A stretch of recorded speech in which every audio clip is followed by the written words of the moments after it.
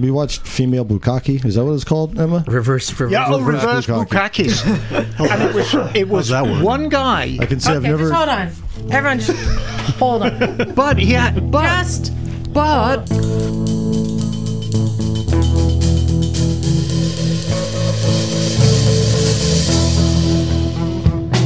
Hey there! You were on your cell phone, you son of a bitch. That's why. No, I wasn't, you liar. I saw it. Hey there, welcome to Motorcycles and Misfits, coming to you from the Recycle Garage in sunny Santa Cruz, California, USA, darling. All right. Exactly. Well done. Thank you. And the sun was out a bit today, so we can't say that. I mean, you know, it's cold, but cold is a very relative term. Comparatively, it was pretty nice. Yeah, it was California cold. It's California cold, but it was a pretty day, and we got lots done. Yeah, which means California cold means in the middle of the winter, it means there's only about a 3-hour span that you can wear shorts and T-shirts. Exactly. Well, I think I can just describe it this way. When I got up this morning, I had to go pick up some feeler gauges. So I rolled by the garage. Actually, I went shopping and on my way home, came by the garage. There's Liza sitting in the parking lot, sunning in a chair, eating a bunch of leftover Dungeness crab we had eaten last night. Butter dribbling down her chin. Nice. And we're looking at each other like, yeah, this is the crab California lady. winter. Wait a minute. This California is living. crab you ate last night? Yeah, Liza will, yeah. What? I refrigerated Fearless. it, and then I had it for breakfast. No, we got a bunch of crabs last night, and yeah, anyway. Hey, everybody. This is Liza, and we got a full house tonight, so let's get to the introductions.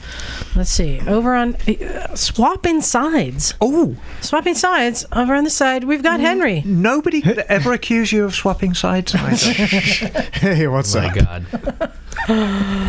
On the good mic tonight. Let's see, it might make him sound even sexier. We've got Knock. What's up, guys and gals and everybody of all sorts of... Hi. Fuck it. I don't even... Just don't go there. I don't even fucking Just go there. stop. Sup, dickheads? Yeah. Yeah, see? Yeah, it didn't help. No.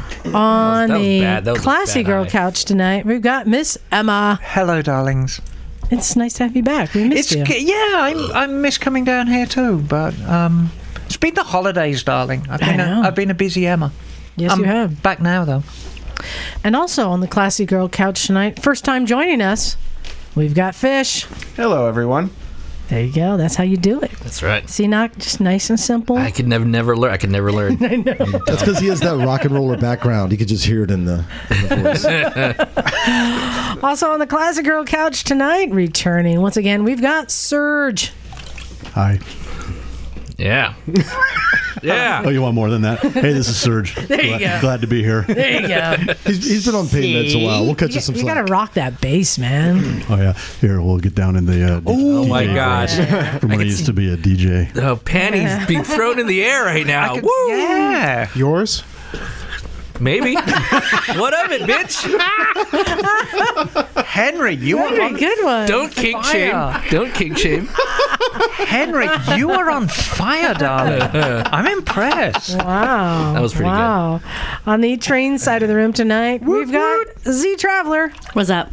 And also on the train side of the room, so far he's been quite behaved, and I want to give him a round of applause for making it this long. Yeehaw. We got Naked Jim. Yeah, that's me. Yeah. Peace, love, and soul. That's all I got. Life's good.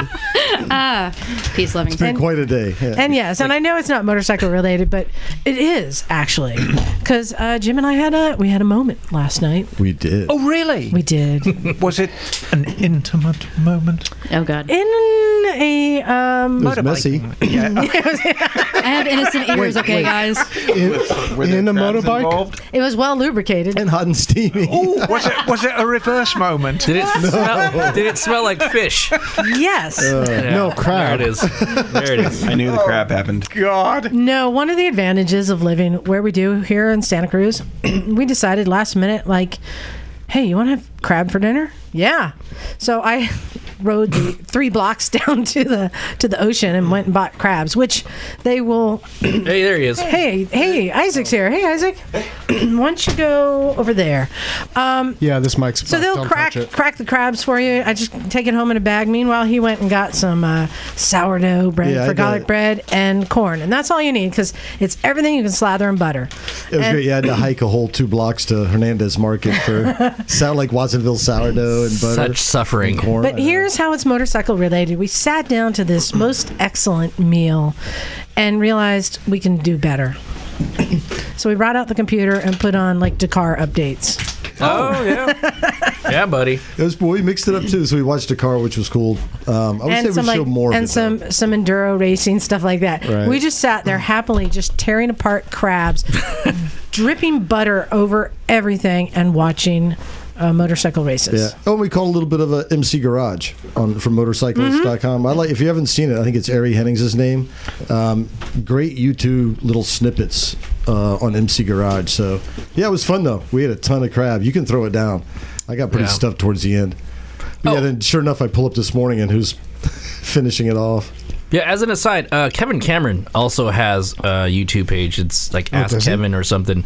And he's got like 10, 30 plus videos, and he just explains technical shit about bikes. And it's Was that cool. you who posted that? I think I did that on the web. You don't need to, darling, because you've got me. Well, yeah, okay. Well, and now that Isaac has officially sat down, say hi, everyone. Hey, everybody. There you go. It's been a while since you've been here. Yeah, I've been exhausted every Busy. Sunday from bringing new children into the fold. Yeah. Making you right. Did you just get out of a class or something? Yeah. Oh, nice. How was it? Me and Craig, actually, all weekend. Oh, yeah. shit. Oh, very Was it good. just It was you great. two? Yeah, you only need one instructor per 6 students. Okay, cool. So, yeah. Very Right good. on. Who has the SD1300 outside? Oh, that would be me. Is that That's you? Is that ex-police? Yep. Oh, I like the crash bars. That's a $2,500 bike. Did you got fail us- anybody? Did you have to fail anybody today? I don't fail people. The test fails people. Yeah, very nice. All Yeah, right. one. Yeah? Yeah, one. Oh, well, next time. Yeah, and then 2 people. I hope they don't listen. 2 people who I thought would fail did not. Cause we do this low-speed weave where all the cones are offset and it's really hard. And 2 people who'd only managed it once during the whole practice session nailed it. So that good for them. Good. Yeah, it was awesome. That's learning. That must suck to fail. Life No, you just Class. practice a little bit more and then take the test again. life in the friction zone. It's not a big deal. Have you been telling people that if they need more gear to come down I'm and get it? trying. We got a stocked garage. Thank you to everyone who's been bringing gear. Yuri Berrigan came and dropped off some really nice, like Who scored those Daytona gloves? nobody yet. Some Daytona gloves, some held. Oh, you really mean- nice stuff. You mean famous Isle of Man TT racer, Yes. an all-around handsome dude? Bare knuckle Yuri boxer. Berrigan. Well, he looks kind of homeless right now. Yeah, no, It's a look. He definitely had sort of careworn look about him. today. Derelict. Derelict. That look. But yeah, thank you to everyone who's been dropping gear off, sending in. I mean, we are overflowing. I did manage. There was a first-time rider or a new rider who came by today with a bike. I think we're going to mention in a second. And he had no gear on and a 3/4 helmet. So first thing I did is dragged him into the side room. Yeah. Got him. At least I got him some you. gloves. Yeah, got him kitted out. I tell every single class the nickname for 3/4 helmets. Chin eraser. Yeah. Oh, Yeah. Z. Why do you always look at me when we talk about helmets? Hey, Isaac, notice Z's chin. I got some nice new scars. You do? Yeah. Oh, nice. Yeah, from sliding down the freeway in her Happy helmet. How recently? December Oh. 12th.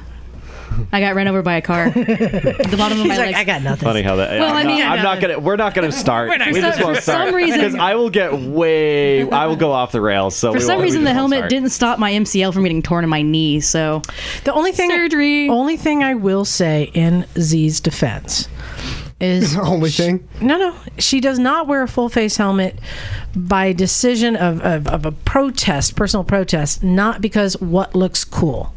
And that's the thing. A lot of the kids that come in I look like so cool in these 3/4 novelty helmets are helmets. because it's like a cool vintage it's bell fucking or something, and trendy. it's cool. Yeah. So she's at least making an educated decision about her choice, and it's not about I don't give a fuck the way I look. If you guys see me on a it's normal America. day, You get to do what you want, even if it's stupid. I have 3 looks: jeans, shorts, mostly barefoot, and I have the same hoodie that I've been wearing for the last year. So I don't care how I look. Z is a helmet law protester.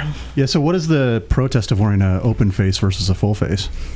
Me? Yeah. Well, she wears a halfy helmet because she's required to by law, and it's the smallest thing she could possibly wear. However, It fits my pannier. this has been extensively debated by us and by our listeners before. No, but I'm lending my support in her decision. Right. And my point being that we have a lot of gear, and that we want to give it away to people. We want to give it away. Give it away now. I wish there was a jacket in there that fit me because, my jacket sucks. We have a lot of good stuff. So yeah, Isaac, you got to drag them down here, man. I can't legally drag people, but I sure as hell have been telling them about it. We won't tell anyone. I've been trying real hard. I had a young female welder, and I was like, "You would fit in." Liza's always trying to get more girls down here, but apparently she hasn't showed up. You've been yet. I could use a welder right now. A welder. What? Were you messaging me about a welder? Yeah, we had a girl who's like in the welding union or something, and I was like, "You should check out the garage." We want one of those. And she didn't. We do want one of those. Yeah. So let's get into. I mean, we had a few people come by. Frank came by, and I gave him a list of things to do some maintenance on his bike. Among that, one of the things we remind people now, simple things like flushing your brake fluid, things people don't think about because you can't see it and you don't notice it because it's such a gradual change. But his bike is a late 90s bike. It's a late 90s with like 20,000 miles on 535. And just a reminder for everyone, we've talked about this before, but brake fluid is hygroscopic, which basically means any moisture in the air, it will suck it out of the air and absorb it within itself. So even just the fact that it's sitting there, it's deteriorating. So it's got a finite life. So after you open a thing of brake fluid, yes.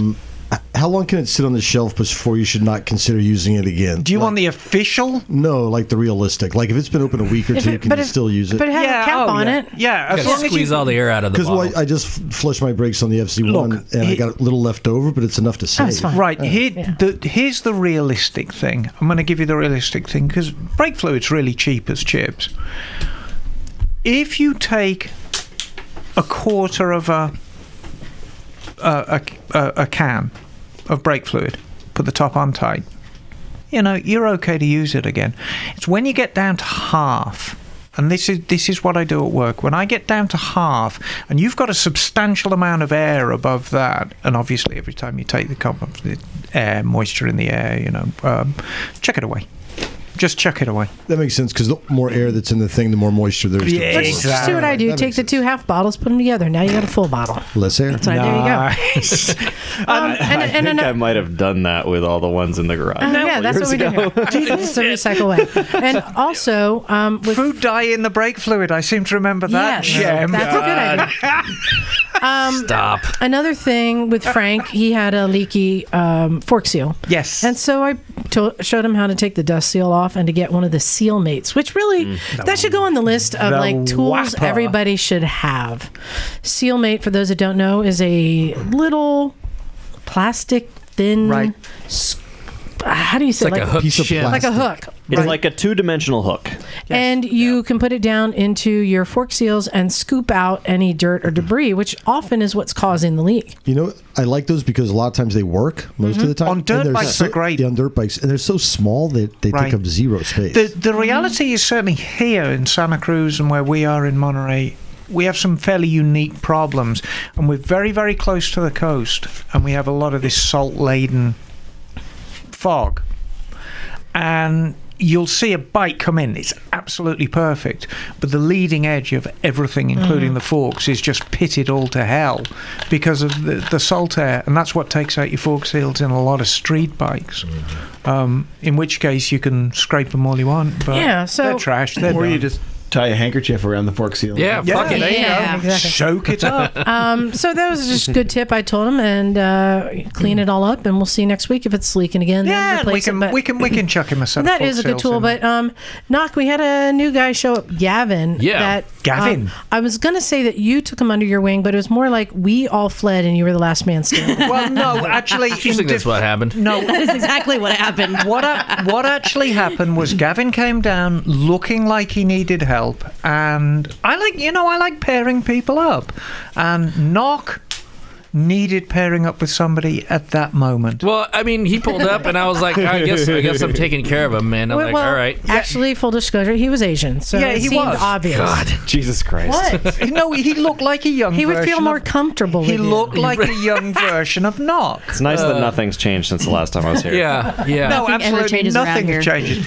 But I think it was a perfect marriage. Yeah, what did he roll up on? It was like some kind Honda of Shadow. Honda Shadow? Okay. Shadow A 600. VLX What year? 600. 95 maybe? Yeah, something like that. That was a 600. Wow. That's those a are big VLX. ass jugs. I had the Honda Shadow VLX Deluxe. Anyway, she With rolled up. a lot of obvious things. Well, the first obvious thing that I saw was he had a really shagged front tire, and Yes. it appeared to have be low on air. That's which appeared to be. And we find out that his clutch lever is misadjusted, and so we adjusted that. Gave him a new clutch adjuster boss by the lever. We had some spares flown around because what he had was like hamburgered from a drop apparently. So we fixed that. We prevented his clutch from dragging, which worked out pretty we good. all kind of descended on it from different angles and Yeah. started pointing shit out. And I saw that the throttle cables are bent and had been taped up, and the throttle was sticking. Not just that, as I was twisting the throttle, see if it was sticking, I pulled the throttle grip right off. This it is just making me came sweat off. behind the knees. It just Yeah. slid right off. So yeah, the handlebars. So safe. What was the actual pressure in the front tire? Did you measure it? Oh, we didn't measure it. Probably like But three and a half. I Hold on a caught my second. friend actually riding with 5 psi in the front tire. We'll get to that in a It second. only stayed on because it was a Metzler. You know, if you do wheelies, you don't need a front tire. Right. Exactly. You're not doing wheelies on a This was Shadow. a Vulcan custom. They don't do wheelies. Wait a minute. Hang on. Someone said Not with that you guy. can't do wheelies on a Shadow. That sounds like a challenge. Yeah, someone is going to do this. Some now. asshole's gonna write to us and go, "Yeah, I did wheelies on a fucking Shadow, man." Video Just, or it didn't happen. Yeah, Fish is the founder and president of the CityBike Society for the Preservation of Front Tires. I want a pamphlet. If you go to our Instagram, you can see a lot of examples of this happening. Excellent. Yeah. And on this bike, my first notice was the extremely rusted chain that will probably snap soon. Yeah. Yeah, so that thing had a really loose chain, and we'll eventually have Well, to it was sort loose that on the out. Brown. outside. It is brown. Yeah, That should be changed soon. So, and the thing I thought is funny is we were noticing quickly all these things that are troublesome. yeah. But his only complaint was that his handlebars were bent. Right. And mind you that these are not the stock handlebars; they're No, really these are the praying mantis. the praying bars. mantis really bent up ones, and because of this, the brake lines and the clutch Was taut. lever, The brake line was taut. and it was bent, and it was actually abrading, and they were internally starting to break. Well, he Yeah, knew it's about, fine. It's It's fine. fine. It's fine. It still moves. It's cool. You know, he So- knew Him about some of leave? the issues. He just Did didn't the know rear how to brake fix work? it. The rear brake, I believe, worked. Oh, it's fine. Yeah. Oh, it's fine. So we gave him a list of what stuff to get, Right. and we decided, and he came in with a new front tire But no tube. but no tube. So okay, Spoke rim. this is Yep. Yep. what we should have done first. It was launching a show watching Is Knock take a taking his tire key. off. Put fucking air in the tires to see if that tube was fucked up, because what we found out later was that there was a hole in the tube, and it really didn't present itself. We filled it with air, and it wasn't leaking, but like once we got it in the rim, there was, I guess, enough pressure to let the air escape from the inner tube. So we eventually we levered off the Are you old sure you tire, didn't put the pinch new it? one. Well, I'm positive we didn't pinch it because we got our hands in there and we formed the tire, whatever, right? And put a little bit of air in there. Some weird hand motions going on Yeah, today. and it worked out just fine. And then we find out that it was leaking from where the valve stem core was. So I'm hoping we didn't pinch it, but like maybe we could have pinched it, but it didn't seem like it But because that shit was in there pretty good. Nevertheless, I feel better that the bike didn't leave here even with a new front tire on, because it had multiple problems, and all you can do in a case like that is work through each individual problem onto the next, and so on and so forth, and get him down the road. Yeah. And So I was gonna say, he is the perfect example of the type of community that we need to help, and that's why we're here. Oh, Yeah. for sure. Absolutely. First bike, doesn't know anything about it, is just riding it until something goes wrong, and something's going to go wrong really soon, because Didn't we he found a say- whole bunch of problems. Didn't he say like $800 you paid for that thing? Yep. well, I mean, And he had no knowledge, and we Sounds were about like trying not to $800. pick on him and point out all these things. And the first thing I said was, "Do you have any money?" Because that's important. You have to prioritize. yeah. But he didn't know, and I didn't want to make him feel like shit. But I made more of an effort to make him feel like shit later. Yeah, well, we asked him what was his budget was, and we threw out like $300 for the repairs, and he's like, "Okay, I could do that." I mean, there's the greatest expense will be for chain and sprockets. Everything else is probably under $20 or something. And you like know, that. the truth is, that bike has got the potential to be a good bike. Oh yeah, And if we could get him on a good, reliable cruiser bike with no real mechanical issues for like $1,500, yeah, he's quids in. You know, he's okay. He'll be all right. He's okay. Yeah. No, we parked the bike, and we just decided to just work on it next week, and he's going to order the parts, and hopefully next week we'll put a new tube in and do all the fixes. Do you know who's running the garage next week? Not. I am, and you are. Yeah. And whoever else is showing Where up. is everyone going to be at next weekend? Away. Jim is doing stuff, and Liza's doing stuff, and so I'm going to South Dakota. that's right. Did you ask him when the last time he did an oil change was? We did not. We didn't even that check could the be- oil level. I used to be that guy who didn't know anything I about should it. have been used that to be guy. that And I was guy. scared of oil changes, and that's how I blew up my first bike. And we should. I'm just finding out that he bought that bike for $800. If I would have known that from the get-go, I'd have been like, "Oh fuck!" Run the list, you know. The front tire is serious, though. It's that shit was shagged pretty good. I mean, you could. Yeah. I could still- cause serious The problems brake. real fast. the I didn't know to chain. look at my tires, and I told my mechanic after like 2 weeks after I bought the bike, I'd been hanging around the shop. I was like, "I'm gonna ride to Florida," and he's like, "Not on that front tire, not on those tires. You're not." Yeah. Those were his exact words. Yeah. And I was like, "Oh, do I need different ones?" And he was like, "Yes." I got these sparks cut out of my tires, man. What's going on with these things? Well, and here's why it's so important. He's riding around not knowing that any of these things might become a problem. His throttle can stick, the brake line could leak out, he could lose his front brakes. All of these things, even the chain could could snap. snap. All of these things could lead to a Disaster. horrible accident. Which brings us to our next topic. Oh boy. So we've got Surj and Fish here from CityBike magazine. You know them from the CityBike Minute, and Surj has been here before, and Z coming back also. Z, it's been a while Yes, it's been since a we've couple had you weeks. in here. So both of you have had accidents. Z, you're slowly recovering, but it's definitely waylaid you, and it's just kind of made your life a little more suck right now. Yeah, lots of suck ass going on right now. And Surj can tell you about that too. Surj, how have you been doing? It's been kind of a long pain in Yes. the ass. What do you call it? Maybell's Manor? Maybell Manor, yeah. Manor. You know, I've got to say, Surj, forgive me, because I just remembered you did your last interview with us from your hospital bed, didn't you? Yeah, it was a hospital bed in my living room. Yeah. Yeah. I basically lived in a hospital bed in my living room for about 6 weeks. Something like that. So tell everybody what happened, because the big reminder here is, it doesn't always have to be a near-death experience. It could be something, not a possible fatal, but it can be something that can really fuck you up. It's kind of amazing, honestly, how bad things can go wrong at a pretty low-speed crash. Yeah. I was going probably 25, 30 miles an hour in Oakland on a scooter. Bergman 400, and I was doing the scooter thing. This is a press bike; it's not my own motorcycle. I was doing the scooter thing and intentionally not wearing my stitch, not wearing boots. I was in like low top shoes, lightweight pants, and whatnot. Well, it's a scooter. Right, it's a scooter. So there's a huge discussion around like whether the sort of methodology of riding a scooter like that makes sense. When you don't crash, it's fine. Right? But anyway, I had ridden into BART and gone into the city and blah blah blah, and came back and I was riding home, and in sort of a oddball choice, decided not to go up High Street, which is kind of like Damnation Alley or something like this, and it's a war zone. And I cut down a different street, and a guy backed out of a parking lot, basically into me, at relatively quick. And I saw him coming and braked really hard and tried to cut to the left in hopes he might stop. And we had sort of a 45-degree angle collision. And my right leg took it mostly, and I flew through the air, and the scooter, I think, kind of went on its own way and ended up hitting another car off on the side of the road. And my right knee was shattered.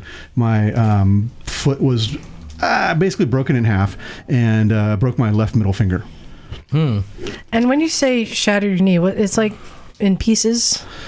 Yeah, they cut out a bunch of the socket and replaced it with cadaver bones and some metal.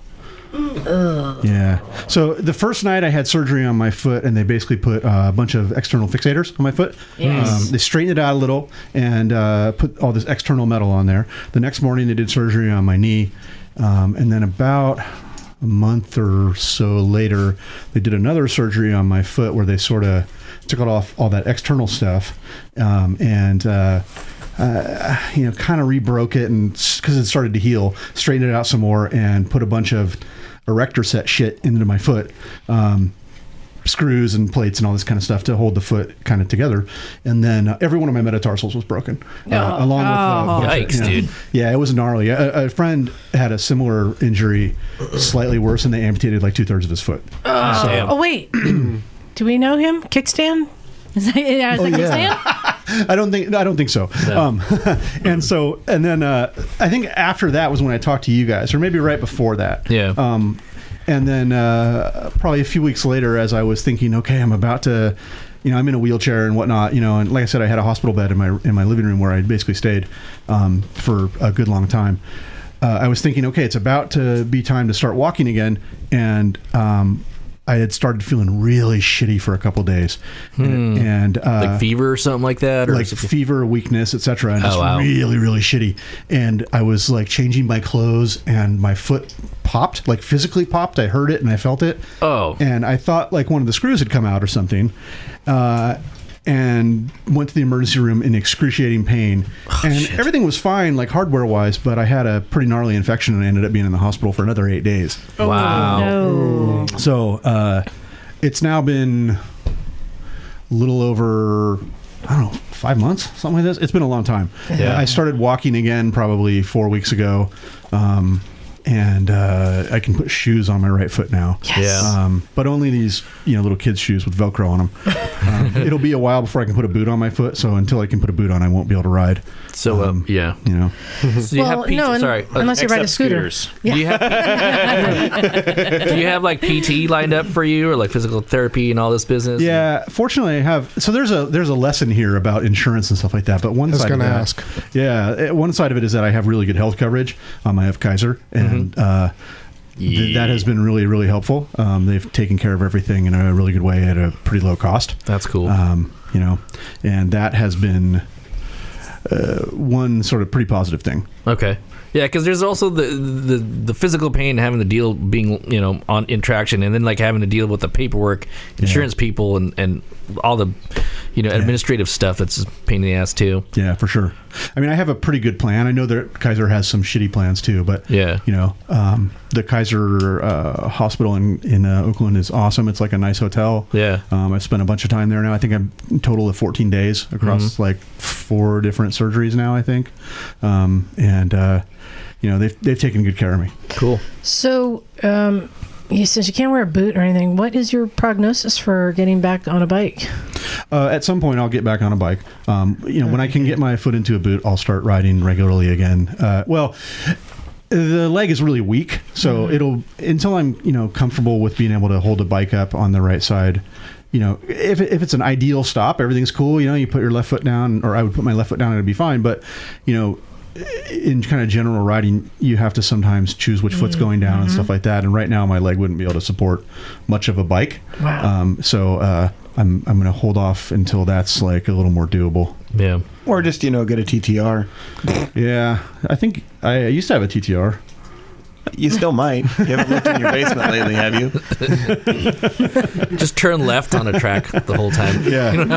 I mean, I have one of the bikes in the basement is an XT225, which is low enough to get it back on. And that's probably the only bike I can really get on for a while. Wait, is it an e-start or kickstart? It's an electric start. Okay, good. Yeah. Yeah, I can't kickstart anything now. There's always the pull start bikes, I suppose. Yeah. I think we have a bike for him, Liza. Which one? The Mini Moto Monster 1000. Yeah. We got a bitchin' electric mini bike for you. Oh, nice. Yeah, we got a couple of them because you got to have them in pairs. And to the police, they're mobility scooters. Yes, exactly. Yes. Which means we can ride them anywhere And around. to you, it's a mobility scooter too. That's awesome. Yeah. Yes, exactly. Well, Z, so we know that we did a little report on you that you had crashed. How is your recovery coming? Because they're not always straightforward and easy. So I wrecked a month and a day ago, December 12th. I low-sided getting onto 101 in wet conditions, barrel rolled across all 4 lanes, had a car run over the bottom part of my legs and run over the bike. If we hadn't been run over, I probably would have just picked my bike up and left. And how's the bike? Oh, bike's totaled. Okay. The gas tank was split, and I didn't want to put $380 to get out that next day, and I couldn't anyways because the title I think is in Florida. But so I just left it there. But I flew out to Seattle. That was a Tuesday that I wrecked. I flew out to Seattle on Wednesday, December 13th. Had to get a wheelchair. I had to have someone, take me through. That was the quickest time I've ever gotten through security in the airport, though. Like, I got to skip all the lines. I didn't even have to take my shoes off. I'm like, it's really hard for me to bend down to take my shoes off. They're just like, all right, we'll just do this test, and then you can go. All right. I got on the plane first. It was great. But then I was in Seattle, and I was looking in the market to get back on a bike, because my bike's my home. It's not just transportation. Right. It carries everything that I need. It takes me everywhere. It's the only thing I have. So I needed to be back on one, now. So I was looking on the market. There wasn't anything in California in my price range. And I was looking in the Seattle marketplace on Facebook, and I saw this 1991 DR350. Fell in love with it. This guy had this long post, all the details about everything he'd done to it, all the parts on it. And I'm like, yeah, I like that one. So I contact him. Actually, what happened is that he was changing the oil for me before I went to go pick it up, and cracked the case. So he bought a new case cover and put that on. So it's got a brand new case cover on that side. And oil changed and all that. So I rode it from Seattle, December 20th. I did from Seattle to Salem. And then waited out a couple days of rain. On Christmas Day, I did from Salem to Crescent City, where I had to stop for the night and get my first hotel room ever because I was in so much pain I couldn't take it anymore. And then I finished from Crescent City to San Jose the 26th. Yeah. On the pain note, can we go back to the part where a car ran over your leg? Oh yeah, everyone's like, "How are you not broken?" Everyone just can't understand that. It didn't just smash them. Oh no! Hold on. How much fluid was removed from your leg the other day? So I went to the doctor last week, and she removed 75 milliliters of This is a month after the crash. From my literally, her milliliters. prognosis was it looks like a waterbed. Because it actually it wiggled like a waterbed when you tap the fluid. There's so much fluid in my leg, and now I have to keep it compressed, trying to get the nerves to reattach to the skin. But my right leg's all right. Still a lot of lumps and weird feelings, but I'm getting my mobility back, getting my strength back in that leg. But my left leg, going in for an x-ray, my ankle tomorrow, probably have a fracture somewhere in there because it still hurts. And then possible torn MCL, which can put me down for 2 to 3 months after surgery, but I'm waiting on the MRI for that. Yeah, 75 milliliters is about a third of a cup. It's 1.5 mini. It's 1.5 vodka minis. Yeah, they're right here. Vodka minis. That's not as much as I imagined. 7.5 syringes. That's all I know. Yeah. That was probably more. And I want to say, whoa, shit, geez. I want to say that Bagel has joined us. Hey, Bagel. Hello. Bagel. There you are. So for both of your crashes, in hindsight, anything you would do different? Not get on 101 going too fast in wet conditions. Okay. Did you low side from the front or the rear? Like, did you hit the throttle too hard and wash out the rear, or did you lean in too hard and wash out the front? I think I leaned in too hard. But honestly, I was riding and then I wasn't riding. I'm like, what the hell's happening? I realized it's a low side. I realized that I was like not riding anymore, and I realized that my jacket had pulled up and I was scraping, and I tucked my arms in and started rolling to reduce the road rash. So I call that moment, why am I on the ground? Yeah, what happened to my motorcycle? So far, the answer every time I've asked myself that question is always, you were on dirt tires and you forgot. Yeah, but I've low-sided on dirt tires, but I still forget. Yeah, I've low-sided 3 dirt bikes by leaning them in like they're on street tires. But you know, one of the problems we have in California, it's around this time of year. Every single one of us dreads that first heavy rain. Yeah. Because it doesn't rain a great deal in California. It's just like the song. And so when you get that first rain, you get like 6-7 months worth of grease that's in the tarmac come up. Yeah. It's like being on a friggin' skating rink. Wet leaves are what I fear the most. Piles of wet pine needles, I dumped the bike on wet leaves too. Wet leaves. I always like the paint stripes, like the big painted arrows. Yeah. Those are my I favorites. don't know if you guys saw recently, our friend R1 Rich posted he was walking in a crosswalk and almost ate it on new paintings. Yeah. So Surj, I mean, obviously now do you have your own rule of all the gear all the time, no matter what? You know, I have a long list of things that I probably could have done a little differently that would have changed the outcome of the crash. In my case, I don't think I could have, avoided the crash completely in either way. I'm pretty much, head on a swivel all the time. I'm a fairly accomplished rider, all this kind of stuff. But the things I would have done differently are a little bit different than like, I would have turned differently or something like this. Fish and I have argued back and forth quite a bit whether having real motorcycle boots on would have made a difference. It would have mitigated the injuries to my foot for sure. I don't think it would have changed the soft tissue damage in my ankle because my boots are just, I wear CD on-roads usually, and they're kind of like just a leather boot. But this additional stiffness of the sole and the fact that it would have stayed on my foot probably would have mitigated the damage to my foot. I think there's probably a big conversation to be had about this, like all the gear all the time versus like actually riding a motorcycle. For, if we want to increase utility riding, the notion that everybody's got to have, a stitch and all this stuff right out of the gate is improper and impossible and all this kind of stuff. And in other parts of the country, or the world rather, we see all kinds of people riding around in way less than all the gear. So there's that conversation. Having my stitch on wouldn't have affected the destruction of my knee and stuff like that. I'm grateful that I had a good full face helmet on. It is scarred down the front, and I would have had less of a face. Lost some of my good looks, which is where I make all my money. Face for radio right there. Yeah, exactly. This is the face of radio. The other thing is that I think about insurance differently now as well. So long ago, I made a decision that I don't want to pay for this underinsured motorist bullshit. Oh, no. Because it doubles the cost of the policy, right? And at some point, Quadruples for me. Yeah, at some point, I probably thought this is too much. I don't want to give these bastards more money, and I thought, okay, I have excellent health insurance. I always make sure I have that, so it didn't matter. And all my bikes are either cheap enough to where I don't care if I destroy one of them, or they have full coverage on them. So I just didn't worry about that. But the thing is, uninsured or underinsured motorists would cover pain and suffering and whatnot in case of a hit from someone who's not insured or underinsured. And that's actually kind of a thing here. The guy that hit me had insurance, but it was California state minimums, and those numbers are ridiculous. It's only 15,000. Yeah. That's nothing. You guys are 15 here? It's 25 in Oklahoma. It's 15 and 5 here. And those numbers were, I think, set into law in the early 90s, maybe the late 80s, and they're ridiculous. Yeah. And so I think my Kaiser bill, if I, out of pocket, I think I probably spent $3,000 or $4,000 out of pocket across, like I said, 14 days in the hospital, a bunch of surgeries and all that stuff. And I feel okay about that. Yeah. But $15,000 gets eaten up pretty quickly. And I'm a consultant as well. And I've probably lost 2 months of billing. So I've lost a lot of money.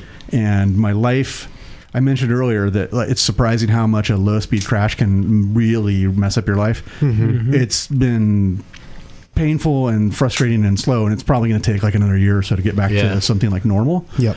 So, now we have uninsured and underinsured motorist coverage. Yeah. For what that's worth. So, like, what, I don't know, this might be a little too personal, but what did Angelica think about all this? I mean, was she kind of, was she pissed at you and all this, the whole, She's not pissed at me. No? That's the situation. It's a complex scenario, right? Like she knows, bikes are in my DNA, right? Right. This is actually a really good discussion to have. Yeah. That's the dog. We gotta let Bosley in. Yeah. Someone's trying to break into the recording studio. A lot of times, you get this. Bosley.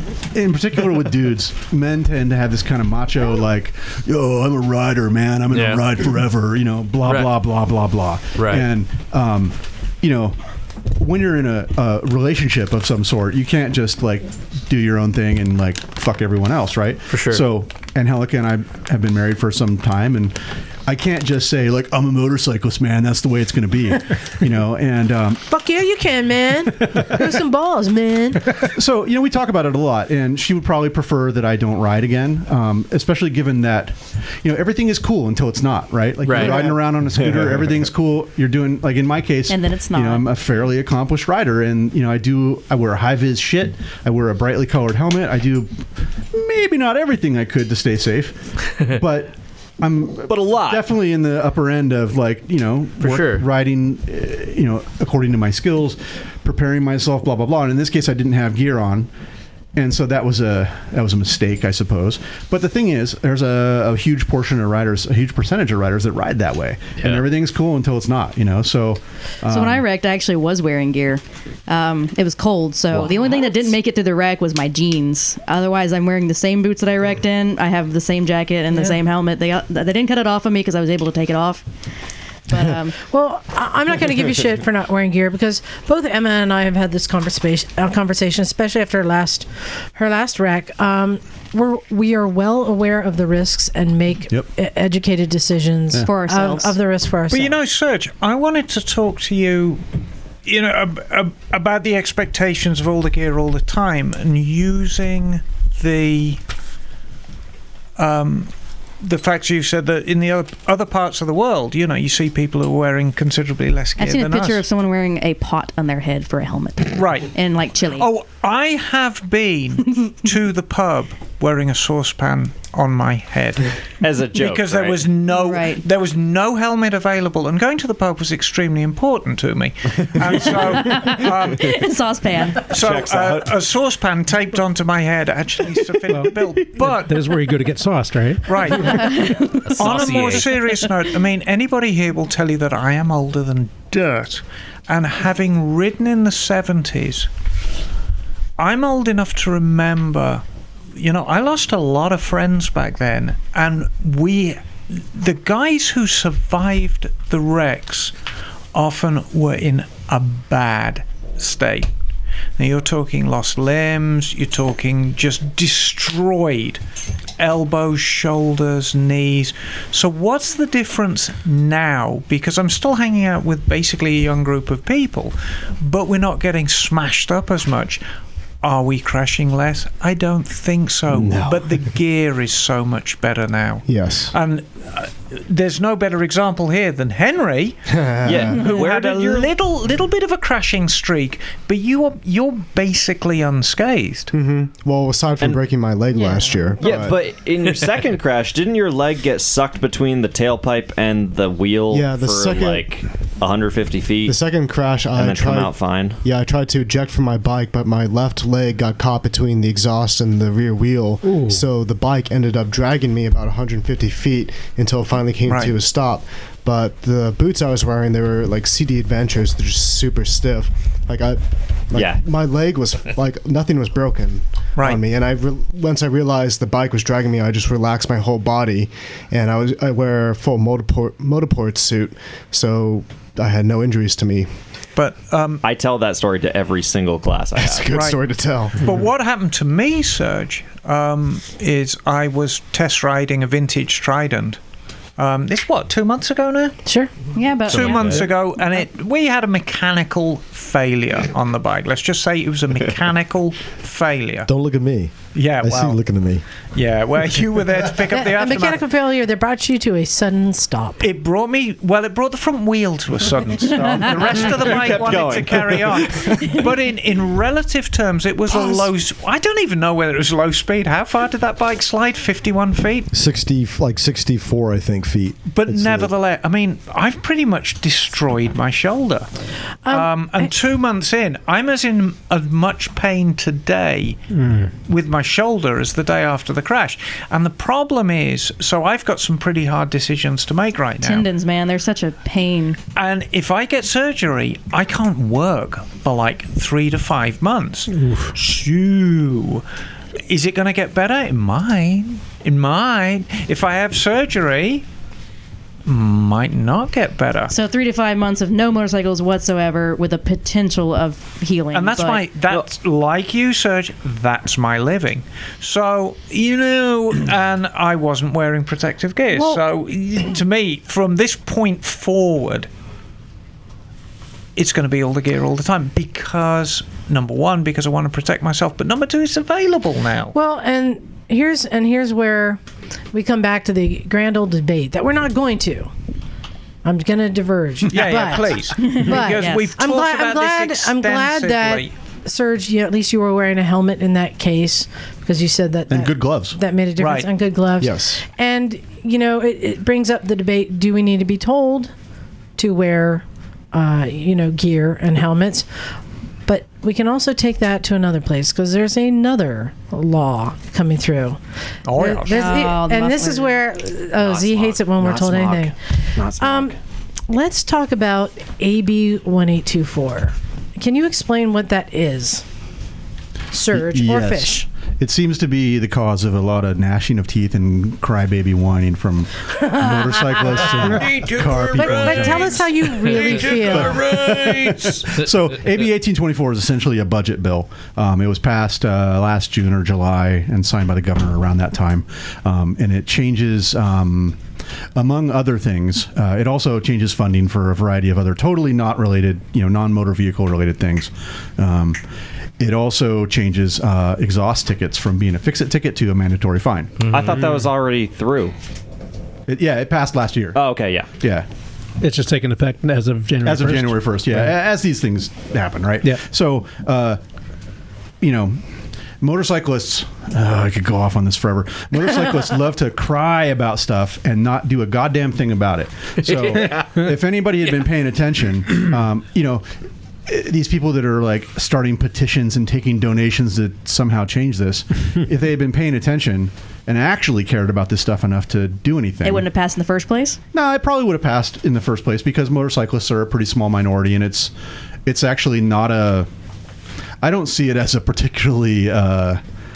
it's not like it's not I'm searching for the word I want here. It's not like it's not a major thing. Yeah, exactly. We're not AARP here with our population. Well, it's not just that. The bill itself actually makes sense because if you look beyond the scope of motorcyclists, you have a giant group of enthusiasts, be it car, truck.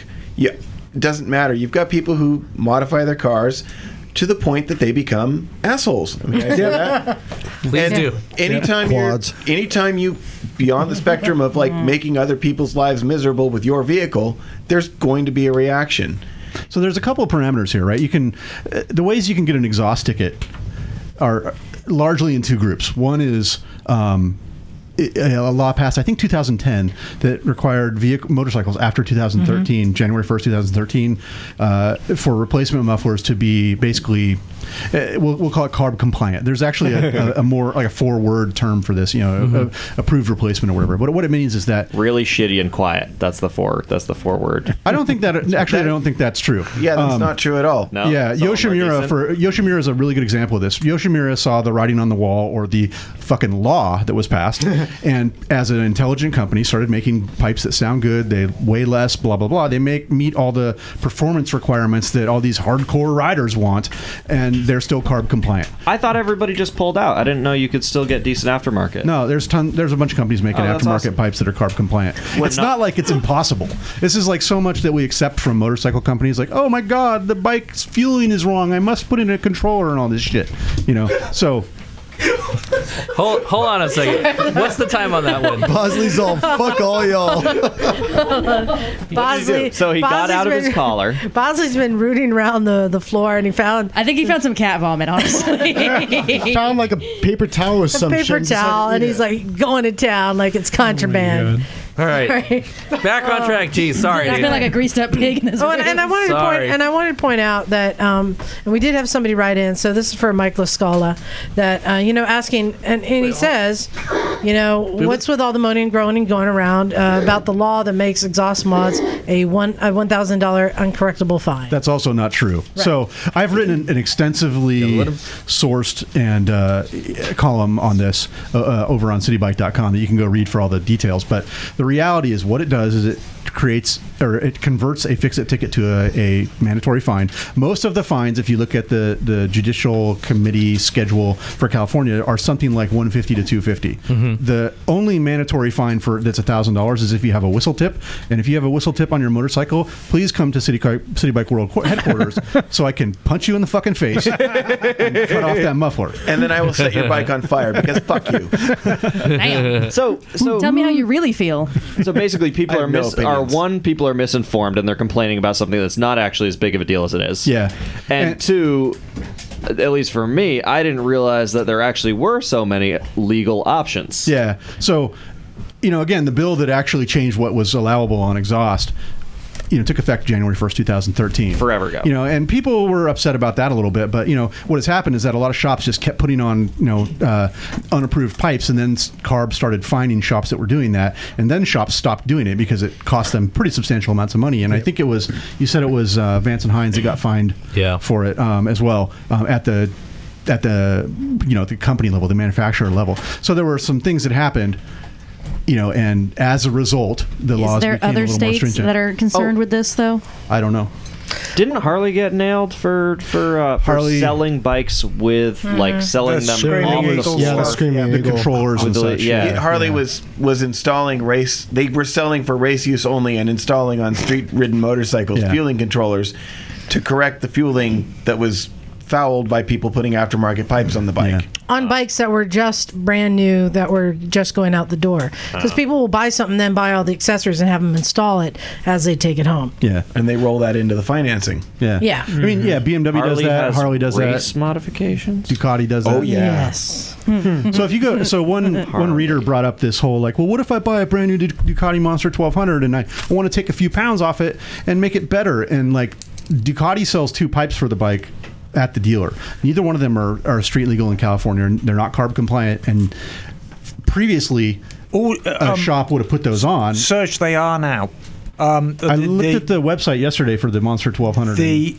That's just the Monster. Okay. But the Termes, they do.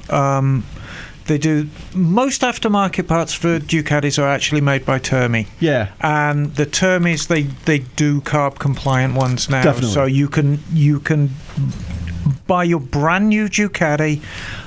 You can say, I want to kit it out with this, this, and this.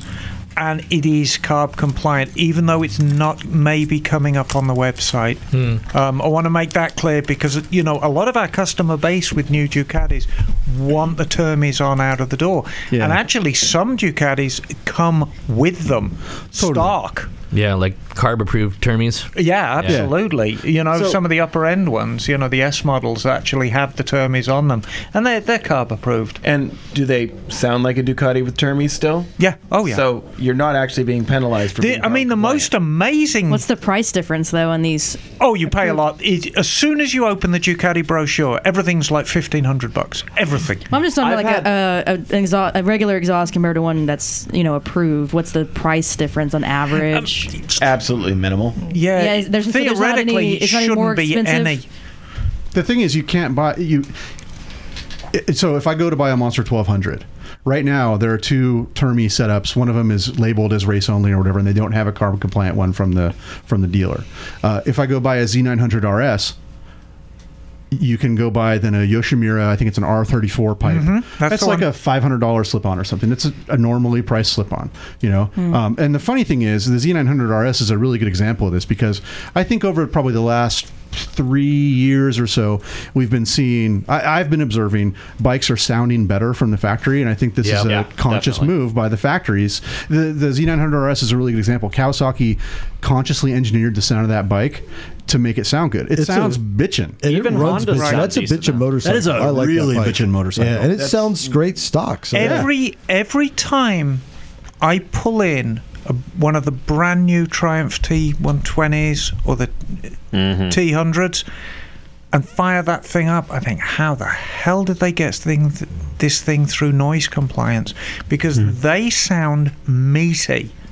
It's a really meaty sounding bike, and the Thruxton, especially the Thruxton R, it is a damn meaty sounding bike. And it's like, how the hell did they do that? But the they did. Thruxton R's sound amazing. Yeah, that's an illustration of the notion that we have to have like a wide open aftermarket pipe for a motorcycle to sound good is just. See, I'm not really idiotic. Well, you know, I don't like legislation to fix problems. Like, it's just putting a bunch of rules and giving everyone a chance to get another ticket. But you complain about exhaust. What about people who go around with their radios? Their motorcycle radios up so loud you can hear. That's never been a finable thing. That is always. But it's still just as annoying. Not a finable. No, there's already laws about that. There's already a law. Yeah, really. In the state, and not every state has it. Don't be a massive steaming ass. Wait, one at a time, guys. Sorry. Yeah, I gotta let Fish talk. I can tell he's got something to say. As someone who in his previous life was a mini truck and car stereo enthusiast, I have had sound violation tickets in Washington, Oregon, Idaho, and Nevada. Nevada? On a motorcycle? Yeah. No, in a car. Oh. 97 dB at 50 feet from my stereo. Wow. Blasting. I saw not just a stereo, Horrible. but I was walking and I had a dude on a Harley ride past, and he had like a 6x10-inch screen in front of him, like built into the bike, showing a borderline pornographic music video, and I'm pretty sure he was watching it more than the road. So, well, the complaint about legislation, I appreciate that, and I am not someone who believes in more laws. The flip side is you get people who simply go around without any respect for other people, and they do terrible things, and then there has to be a way to stop them.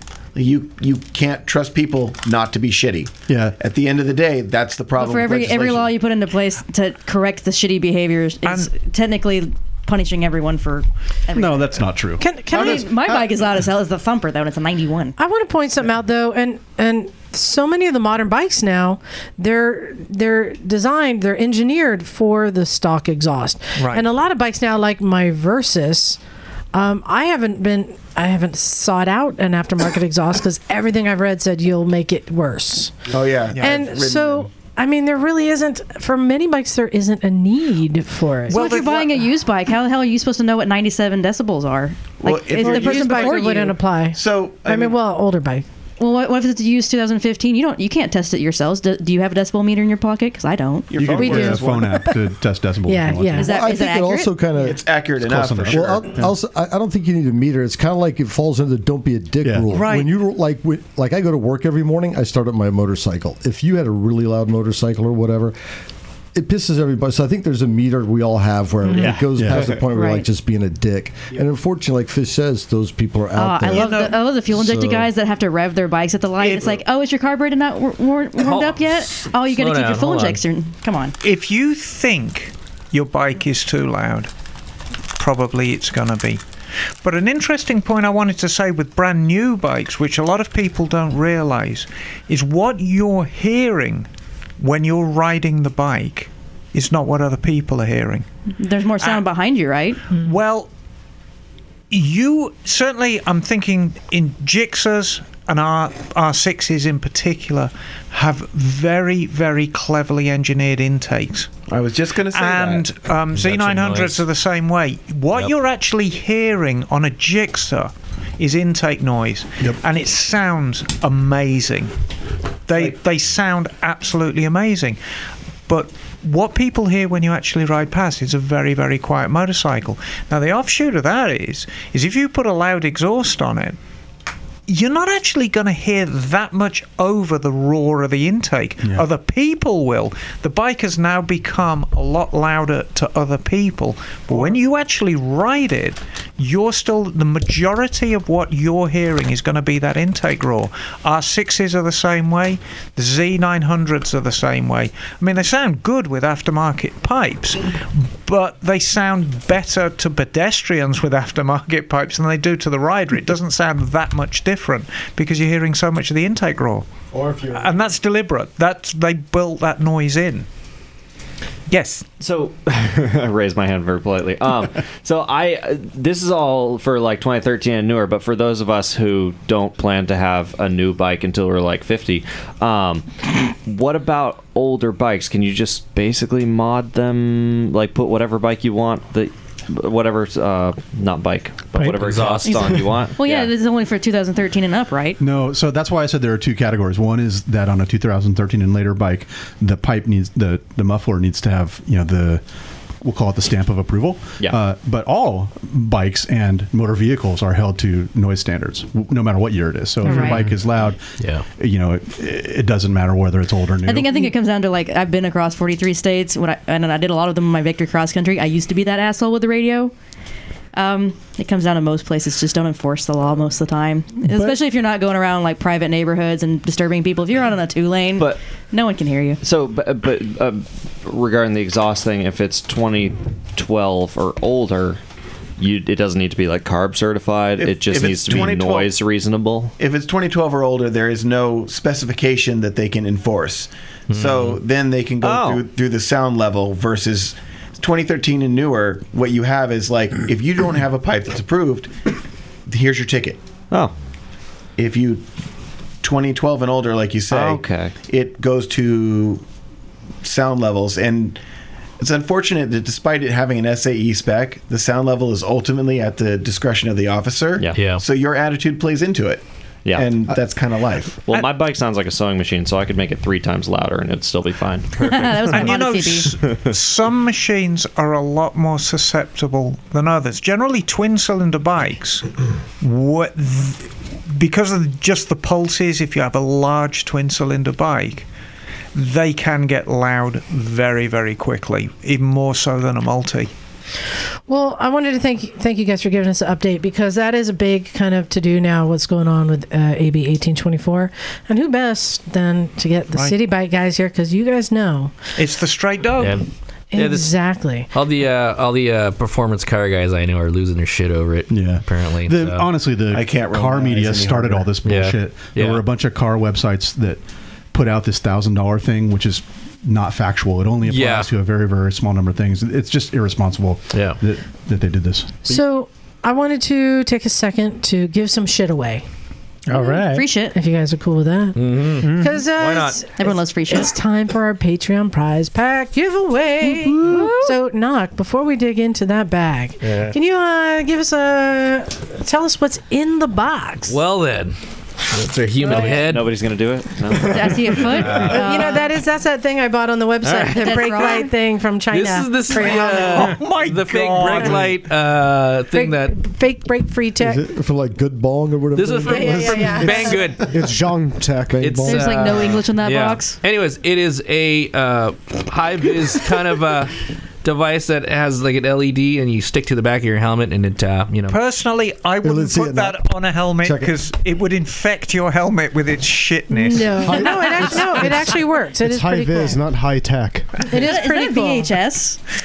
So what else is that? A VHS? We got some stickers. We got it has an Inca Warrior. Oh yeah, that's cool. The Sundowner. It's those are great. Shaded tint that goes on the top portion of your visor. Yep. Oh, smart. So fancy electrical tech. Some stickers. You got a T-shirt. Oh, a tire gauge. Yes. Ooh, tire gauge. Tire gauge. Yeah. The most valuable thing in that box. Okay, pop quiz knock. How often should we check our tires? Liza, every week. Way more often than me. Every time you fill up is smart.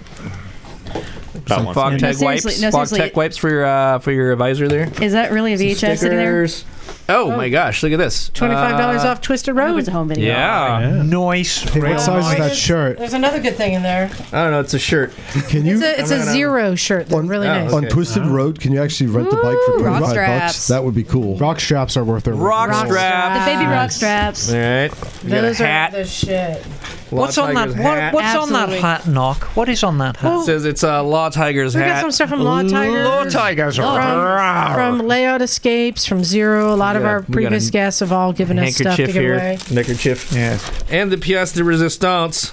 Also, CityBike sticker is cool, too. Yeah, CityBike sticker. We will be including And plenty also- of CityBike and Emma's See, Army that's stickers. what I want to know about is the VHS. Is it a home movie or something? Hey, man, you fucking ruined it. Come on. Pièce de résistance is a VHS tape for a 1975 Moto Guzzi? No, it looks like an But do MV. you- Oh, the but is Augusta. it actually Reverse still that? bukkake? Is that a Oh, Ladero? don't even. Oh, man. Oh, Jim! Wait, Fish might want that. So, this is just a VHS tape. What's on there? I don't know. Wait, it's an MV. Has anyone even checked? Hey, now It's you a, gotta it's a find out. video on the 1975 MV Augusta, and it's called Riding High. Hey, not- Wow. I don't think Unless Fish, you want to claim that for Oh, fail. party foul. Yeah. Don't I'm worry, actually just quite gain tempted. value. I'm not going to lie. Can I go just watch it now or make a copy? I've got my duplicator in the truck. Are you serious? You actually?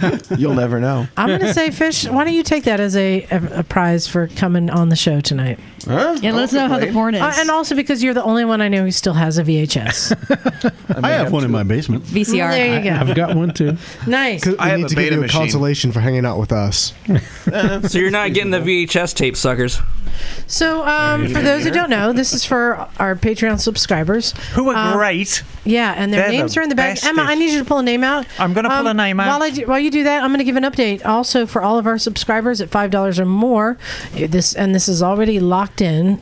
I ordered the T-shirts that Knock designed. They came out pretty cool. I like it. Nice. And they are ordered. We're going to be shipping those out next month. In the black. And they're That's black. new. I said I never would, and yet I did. Everyone All right, has Emma, shirts. do you have a name? I do indeed have a name. Okay, who's going to win all this lovely swag? Who is it? Chance Ford. Oh, congratulations. Chance Cool. Ford. Thank And you. we have an email, so Chance, or it could be Ford.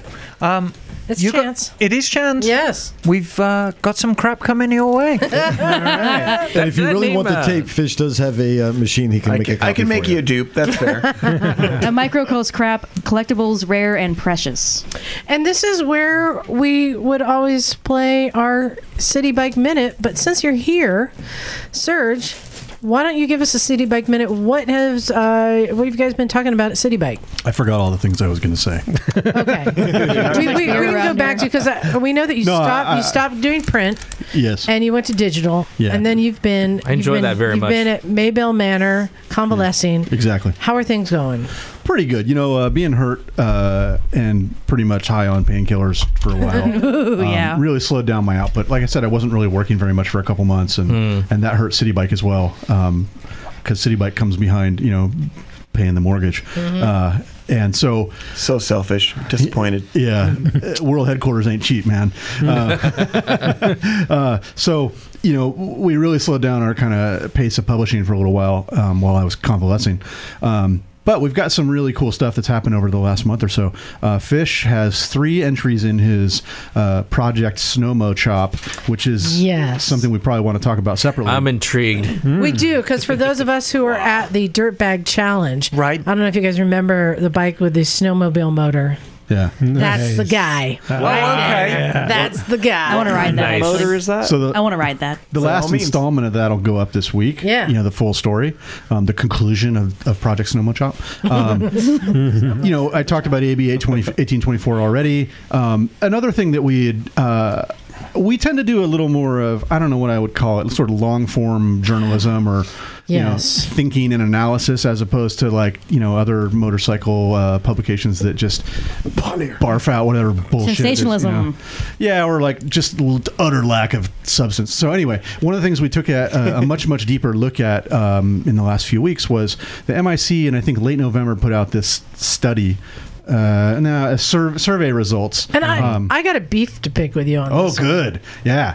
I think there was some comments that were not so veiled about people who just blindly shared and just sent that on into the groups, and of course we are one of them. Pretty much And yeah, everybody did. I've seen Everyone did. Yeah. It spread like wildfire, and you called us all out on it.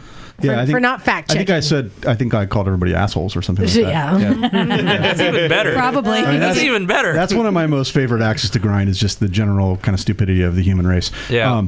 But what I was really meaning that towards was, like I mentioned, the car media outlets pushing this $1,000 thing.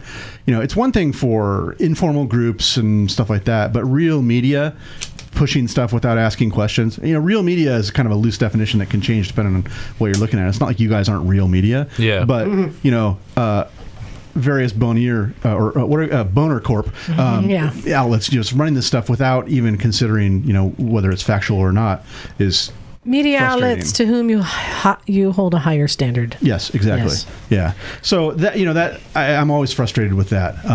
And quite frankly, part of that is personal, because we bust ass, doing what I think is really good shit on CityBike, and at the same time we watch these huge publications churning out garbage, to huge audiences. Yeah. So, what was the information that? Yes, for those who don't remember, and this was a big thing. It came out, and everyone did share it, myself included. The MIC reported that they did a poll, and that it is now 19% of riders are women. Yeah. And I did question it along the way, because when you read the fine print, I think it said something like there was only like 500 people polled or something. It was 2,400, I think, total. So it's 20, or maybe it's 2,400. Yeah. Not a large percentage. No, 2,400 of which then 500 would have been women responding. Something like that. And I thought 2,500, you could go to any motorcycle event or show and get more than that in one weekend, which is not necessarily going to represent the entire community. Yeah, their polling methodology, it's flawed and it isn't. I mean, they do this survey and they try to, hit the entire country, and they try and I do believe they try and hold it to sort of statistical significance. The problem is, if you were looking at sort of overall trends, that's a big enough number to do that. But then they're making statements that, like, for example, we've seen the number or the percentage of women riders increasing, this and this and this. And when you start breaking down, different regions and stuff like this, then that number is not enough to support a statistical significance for that. And this was taken online, right? So it wasn't necessarily regional. Yeah, and the other thing is, and rather, I don't mean to say that it was regional. They try and hit the whole U.S. and they try to correct for biases and stuff like that in terms of where the samples are taken. We heard from some folks who had actually taken the survey, and I've actually taken it myself in the past as well. And it's mostly about like what kinds of accessories are you buying and stuff like that. It's the MIC is an organization for companies that build motorcycles and make accessories and stuff. That's what they care about. So that's not surprising, and you can't really blame them for that. As much as I love to kind of hate on those guys, I understand everything they're doing, and it makes sense for that kind of organization in a lot of ways. But the problem is when you start looking at the numbers from legitimate sources, like not just self-reported survey data, but actual registration and actual licensing, it doesn't look like these trends are there. And so what we did, we started with California. We got registration data to look at overall motorcycle trends, but the California DMV doesn't track registrations to gender, so we couldn't look at it that way. And that's what roughly the MIC was looking at. They were looking at self-reported ownership, which is equivalent to registrations, basically. So we looked at licensing, and in California, where it's a mature market, we ride a lot of the year, all year in a lot of cases. You could argue, and you get into some kind of assumptions here, but you could argue that among states where there are a lot of riders, a lot of registered motorcycles, a lot of licensed riders, California, perhaps Florida, New York, Ohio, and there's a few more that have a substantial number of riders and motorcycles. And those ought to be either ahead of the curve or pretty substantially reflecting this trend that the MIC is claiming, which I believe they're claiming because they need to sort of prove their value to their constituent companies, right? So they were like, woohoo, women ridership is up. We've been working so hard on this. Right. Quite frankly, my opinion on this, having watched what the MIC has done, is that if there's growth in women ridership, it's in spite of their activities, because most of their activities are kind of pointless. There's some good stuff going on in the community, largely driven by people in the community, not by the MIC, who unimpressive to say the least. So in California, basically the percentage of women licensed riders has been static for several years. It's not like there's not evidence of a trend. So, and Surj, what was that number you gave me earlier? It's right around just under 20%, wasn't it, give or 19? take? 19 in California. Yeah. I was gonna say my little worldwide group of MMV, we hold 19.5% women in the group, but I'm worldwide, so like you can't use that for anything. I'll be interested if we get into some international figures, like from England and Australia. Probably different. I don't know. More commuters. I'm thinking, that 20% it's a figure. I would say, as far as people who are actually taking the class, like people that I see come through the class, it's more than 10% women.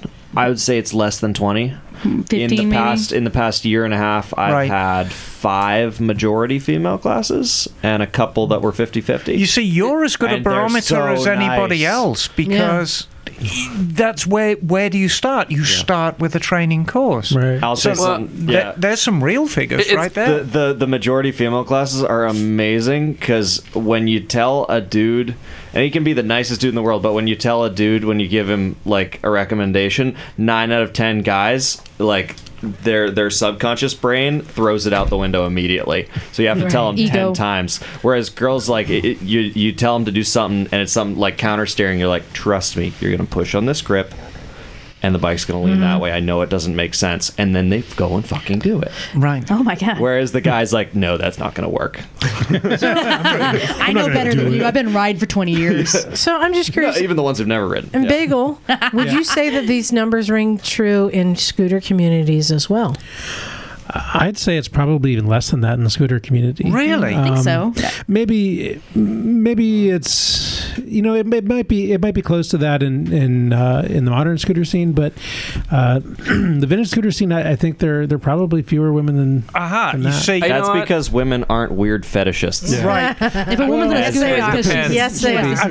Hold up. If you wanted to compare apples with apples, you would have to say, okay, we're going to compare women in the vintage scooter scene with women in the vintage motorcycle scene, who are practically non-existent. Yeah. No, that's true. true. Whenever I show a bike, guys just fall over themselves because I'm such an anomaly in the vintage bike world. True. And but that's the vintage world. Yeah, but there have actually been a number of all-women scooter clubs, including the San Francisco Scooter Girls. Those girls, yeah. So they're badass. From what I get is whatever number they put out, 19%, 20%, or within that bracket, it's just a number that affects. You have a personal bias towards it, because this numbers may or may not be reflective of what you see, right? I mean, I guess it's different for everybody, but we saw that's what it seems like. Saw a lot of dudes who were like, I never see women at Alice's. Right, like, exactly. Shut up, man. Yeah. Actually talking to women a lot of times, a lot of us don't go to these dude things because some of us get treated really badly. Like, even at the traveler meetings, sometimes they'll just have sexist comments thrown out. And we'd rather just go out and hang out with our friends or go for a ride than be around people who are going to demean us because they think we're better. Well, yeah, too. And like at the garage, we see at least about maybe closer to 25 to 50%, I'd imagine. Well, that's because everyone knows this is a female-friendly place. And right. Not intimidating. And the garage is an anomaly because basically at the top it's very female heavy. Yeah. So it's not really reflective of what's going on in the industry. It's not the norm. Yeah. Well, maybe the norm is the norm because it's hostile to women. If you ever get in the off-road, if you get into the off-road communities, they are very hostile towards women. I'm finding out a lot of this through Women Riders World Relay that I'm on. We hear all sorts of stories, but I want to hear, Surj, so in all the investigation that you did and kind of fact-checking, and did you come up with a number that you think might be more accurate? Yeah, so we've sort of extrapolated from California so far. I'm working on getting complete data sets for Ohio, Florida, New York, and Pennsylvania, I think it is, which then gives us about 30% of registered motorcycles in the country. Ohio. Texas, too, should be. Yeah, wow. Texas is in there, but it's not in the top 5, surprisingly. Wow. Ohio has more than Texas? Yeah. Wow. Per capita. I wouldn't have thought Ohio. No, it's ultimate numbers, not per capita. Ohio has always been very heavy biking state. Yeah. I think Texas might be number 6 or so. Yeah. Anyway, So we looked at education splits. We looked at we can't, like I said, we can't get registration, but we can get licensing by gender. So interestingly, in licensing, we're basically at 17% women for the last several years, which again, the trend that MIC is saying is happening is that we're on our way to 25%. Now, a lot of these are bikes that have just been registered forever and stuff, so that trend's going to take a while to show up in registrations, perhaps. But when we looked at training, I have the last few years of the CMSP training for California, and it's been 19 to 20% for the last several years as well. There's no clear trend upward, is what I'm saying here. One of the other flaws with the MIC data is that they included ownership of off-road vehicles in there. Because MICs represent essentially sales organizations, power sports, exactly. They only care whether you're going into a dealer and spending money. They don't give a shit whether it's a motorcycle or not, right? And so there's a theory that MIC has not answered this question. How much of that is motorcycles and how much of that is side-by-sides and whatnot. So I think based on observations of myself and many, many others, there's probably a lot of times off-road as a community tends to include a pretty large percentage of families riding together. And so you could have, a mom and dad who each have a bike and maybe a son and daughter who each have a bike, and that's 50-50 right there. That radically changes the percentages if there's enough of that, because it's such a higher percentage of male versus female versus typical kind of street numbers that we're seeing. I've got numbers for Florida so far. That one's 17%. So, if we get through the top 5 states and we're still seeing these like 15 to 20% numbers, that's pretty clear demonstration that the numbers are just not real.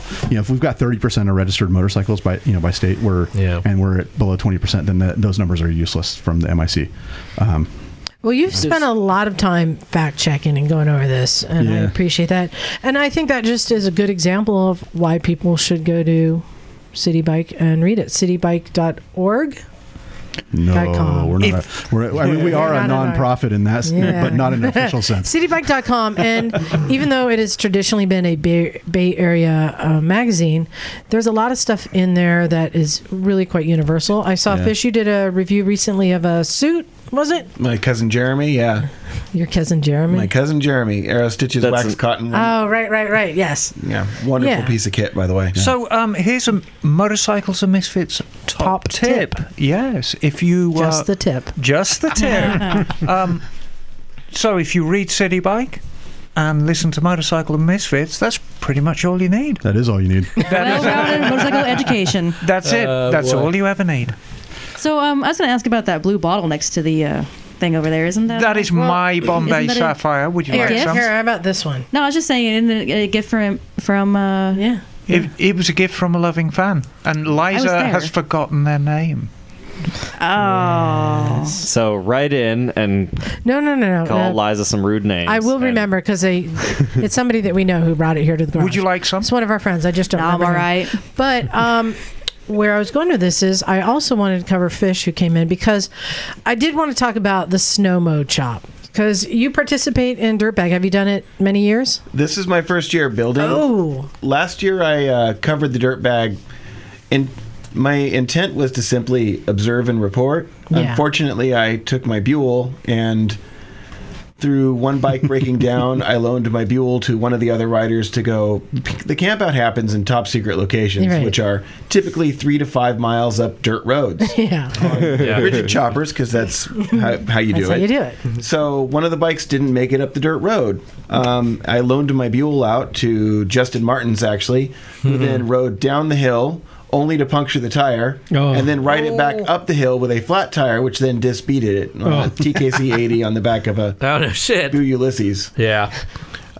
So when that bike came back to the camp with a flat tire, the entire camp got together, and we used my plug kit to plug it, and then we had nothing but a hand pump to reseat the bead. So there were 7 people holding the bead in different positions. One person who had brought shampoo to the dirt bag, which I don't know why you would do that. Nonetheless. So that worked? It totally worked. Holy shit. Yes. 14 hands, 2 people working the bicycle pump in rapid, like they were working in shifts, and then a bunch of shampoo, and that managed to seat the bead. Wow. So at that point, I was now part of the story, and I was ever bonded to my friends who saved me from leaving my Buell in the forest where I would have set it on fire and walked home. What kind of Buell is it? I have a 2006 Ulysses. Okay, good. Yeah.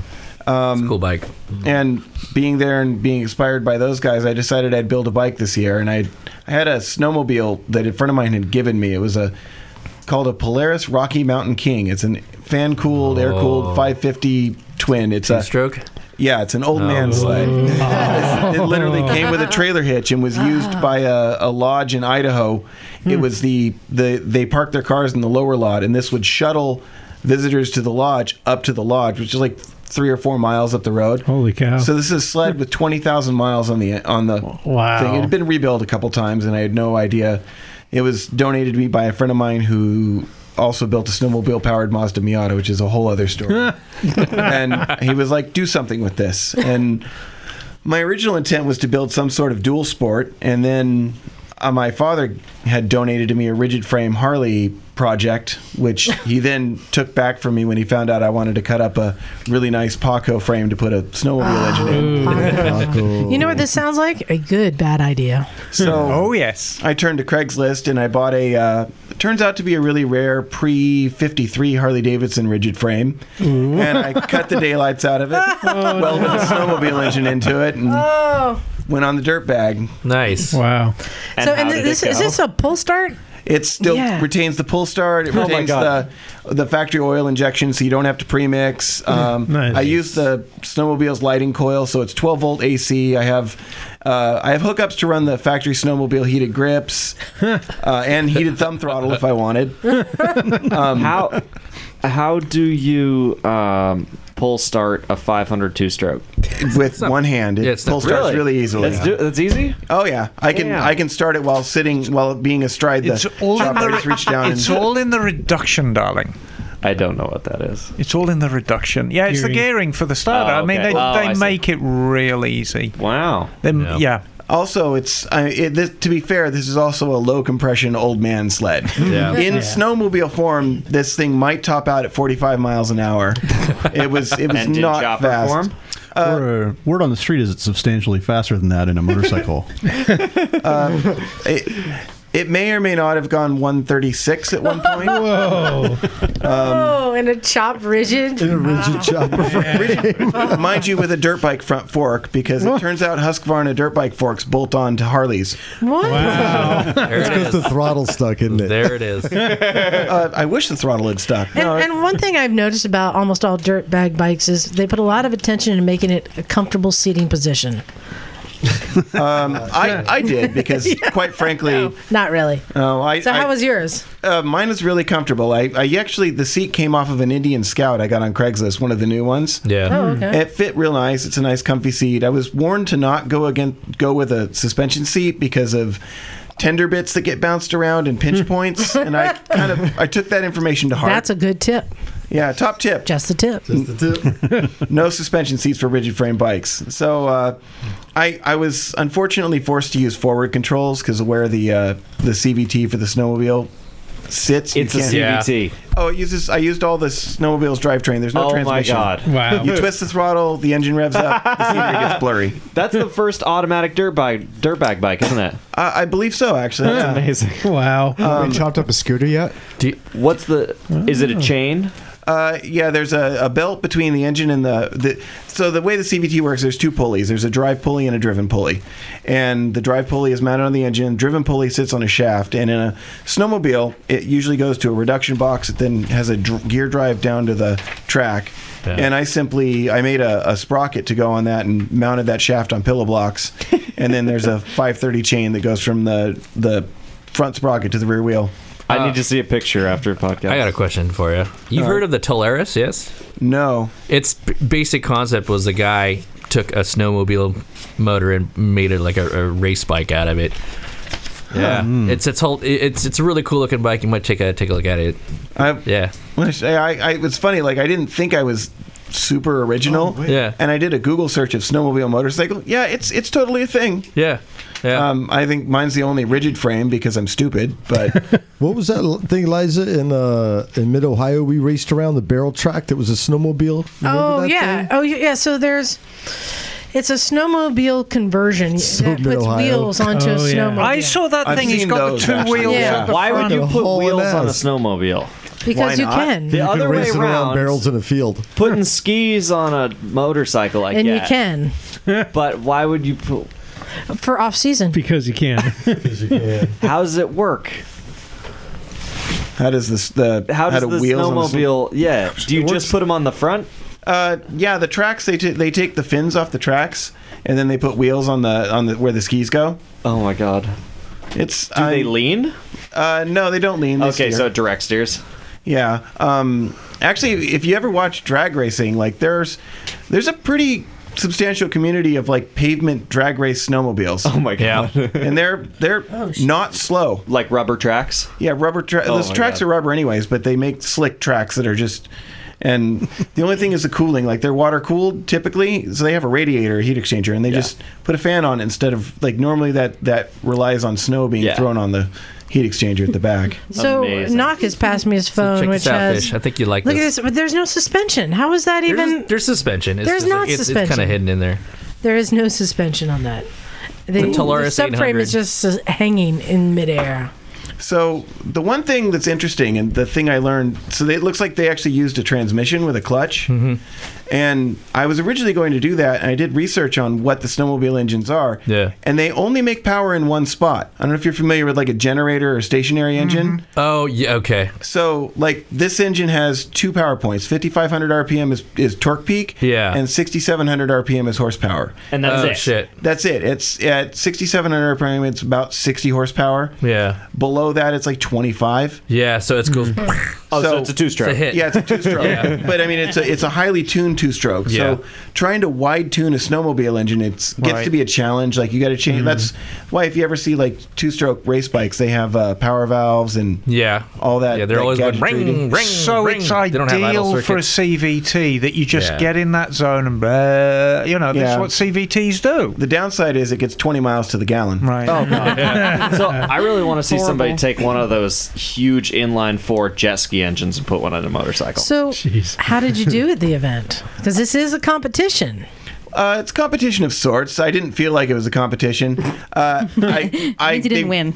No, they gave me the best engineering award. Nice. Yeah. All the awards Yeah. are given to you. You're voted by everyone that you rode with. Yeah. And there was no like to go through 3 days of riding around with people with essentially homemade, cobbled together bikes and to survive it as a group. Like you don't really care. Death traps. It doesn't really matter Right. how well you do. You just made a little family right there. Exactly. That's the important part. So, and it sounds like you got sucked into it because you're already thinking about next year, aren't you? Well, Oh, this yeah. year. This year. Yeah, I've already got like 3 different piles of parts that I'm pondering putting So, something together. what engineer are you going to use? Nice. One of my terrible good ideas is I would like to take. So Paul Brown, the organizer of the Dirtbag, yeah. hates Harleys. Yeah. And there are no Harleys allowed. So this year I used a Harley frame with a snowmobile, which totally got me in. For 2019, my thought was to use a Sportster, and then I wanted to build the most ridiculous Buell Blast engine I could. Because you can stroke a Sportster out to something like 1,400 cc's. Mm-hmm. So, You were going to do an 883 single cylinder engine. yeah, I was going to do You're gonna it's do- like 850 cc's. Cylinder delete. Well, the blast is Yeah. yeah. So I was going to do an 850 cc single Yeah. in a Sportster chassis. wow. There you go. Because it's not a Harley. Right? Yeah. The other option was to do a VFR based touring bike, so I could make a VF Harley. Into that. I don't exactly know. The other group that Paul likes to troll and wishes to encourage me is he likes to troll Ducati people, and I have a. God, what is it? A 7? It's the weird Ducati that has the adjustable trail. You can actually move the neck cups in the frame. Interesting. In the steering stems. I think that's an old 748S. Yes, 748. Yeah. So I have a 748 that was given to me. I was working on one of those about a week ago. And I mean, everything's Wacky bike. everything's in pretty good shape. But my thought was to cobble together an old Ironhead Sportster engine and put it in there because nothing would have angered Ducati enthusiasts more to put a terrible rattly Harley engine in a Ducati chassis. That would be awesome. Nice. Well, I wanted to get to some emails while we have a chance because we've been getting some really cool emails. Have we really? We have, and I have one Jolly here. good show. I have one here from Brian in Colorado, Hello, Brian. and he says, Release it, Brian. in episode 292, you guys were talking about Harley bashing.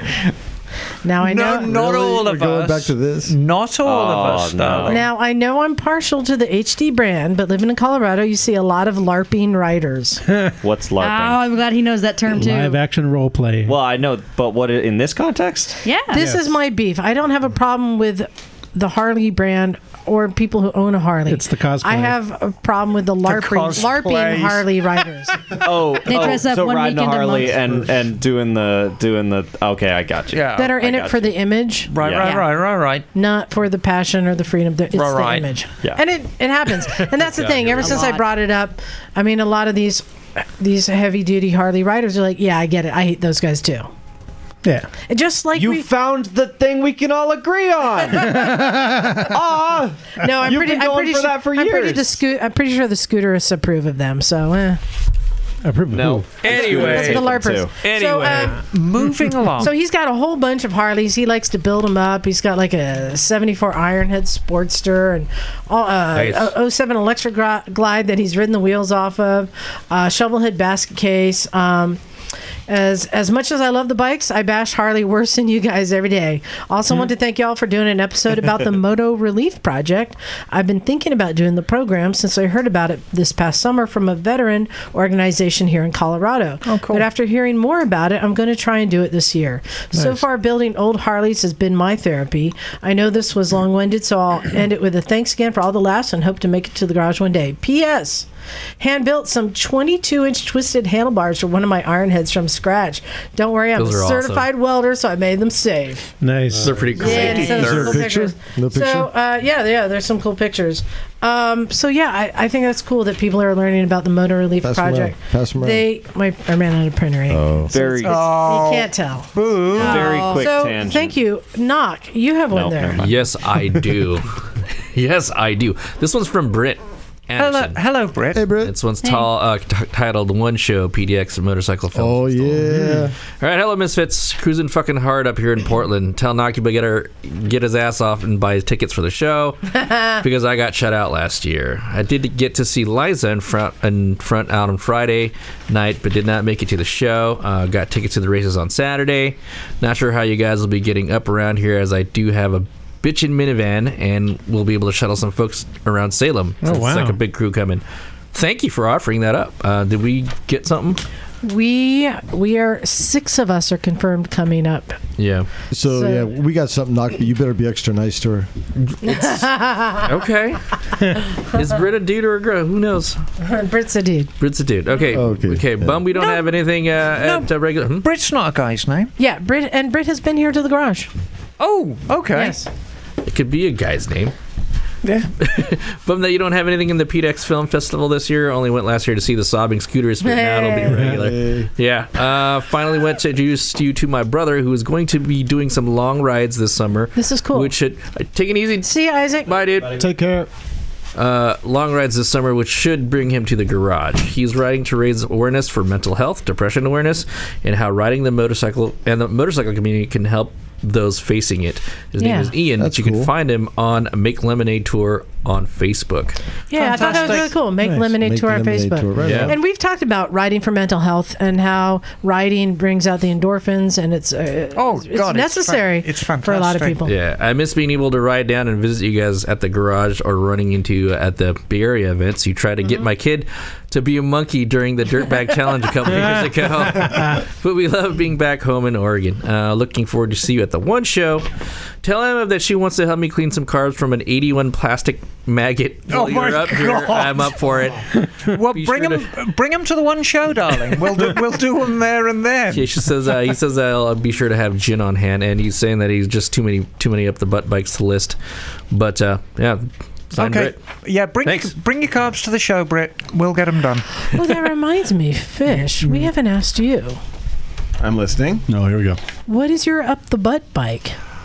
Explain the term. Okay. It's a bike that you look at and you go, I'd take it up the butt for that. Surge's Buell Ulysses. I think so. A low mileage 2009 Ulysses that I can put another 50,000 miles on. I'm good with that. Yeah. All right. Good bike. All right, Emma, what do you have there? Okay, I have an email here from Josh. Hi, Josh. Hello, my name is Josh, and I'm deciding on what my first motorcycle should be. I'm 20 years old, and I want something that I will own for the rest of my life. Okay. I've been looking around and had my heart set on a Triumph T100. Well, that's a very nice bike, darling. I love the modern classic look and the community behind them. Well, there's a lot of going to Starbucks in that community, I think. However, I have a lot of mechanical experience from working on cars with my stepdad. So it's been sitting in my head if I would rather buy an older Honda CB750 and do a full rebuild. My girlfriend thinks I should buy a T100 because it would be straightforward, but I think I'd have a better experience of how to work on bikes and ultimately be happier with a CB. I would love the feedback to see if I'm being ambitious or I should just go for it and do the rebuild. Thank you for all the entertainment and knowledge I gain from every Monday during work. Rebuild. No, just hang on a minute. Just You're going to get better at motorcycling if you could ride the motorcycle. I was going to say, just hang on. Hold on, but you can get better at wrenching if you can rebuild the motorcycle and find the parts for it. That is... but you're wrenching. How much do you like taking apart bonding time, carburetors? though. Can you find the parts for a 40-year-old motorcycle? Yes. Well, a CB750 you can. Oh, yeah. So just stop. So there's going to be two factors that are going on here. The T100 is a very, very nice bike. It's not a perfect bike. We've been having a lot of wiring harness problems with those bikes. I mean, a ton of wiring harness problems with them, and they ain't cheap. So what we're talking about is like what kind of problems? Like just weak wiring? Or wiring? They've got terrible wiring harnesses on. Wait, a British vehicle with bad wiring? Well, what they did was what they did with that particular bike is there was a lot of forward thinking with the electrics on it, and what Triumph decided to do was rigidly mount everything as hard as possible. So the harness is in like a plastic sheath, and it's bolted to the frame down tube. And inside the headlight, there's a cage that actually holds all the connectors very, very firmly. And what's been happening is because the wirings can't really move around, the flex points around the headstock, they're taking the harnesses out. At like strain relief. 1,000 miles. Oh, geez. The harness is done. I'm doing my 7th. So the older T100s, they're great, especially the carbureted ones. They're wonderful bikes, and you can actually pick them up pretty cheap. I think as a good compromise, I've seen how much money you can throw into CB750s. You know, I built that CB750 for my celebrity client, and that thing sucked up 20 grand. But but he didn't say SOHC or DOHC, and you can still pick up DOHCs cheap. Yeah, but you could. They still cost the same amount to bring them back. Well, there's a lot of parts available out there. Yeah, there are a lot of parts for single overhead cam ones as well, probably more so than the double overhead cams. I think as a good compromise, how about this, Josh? Because you've obviously got some mechanical knowledge, but you like the retro look. Buy yourself a carburetted T100, which basically means you're going to be in the 01 to 09.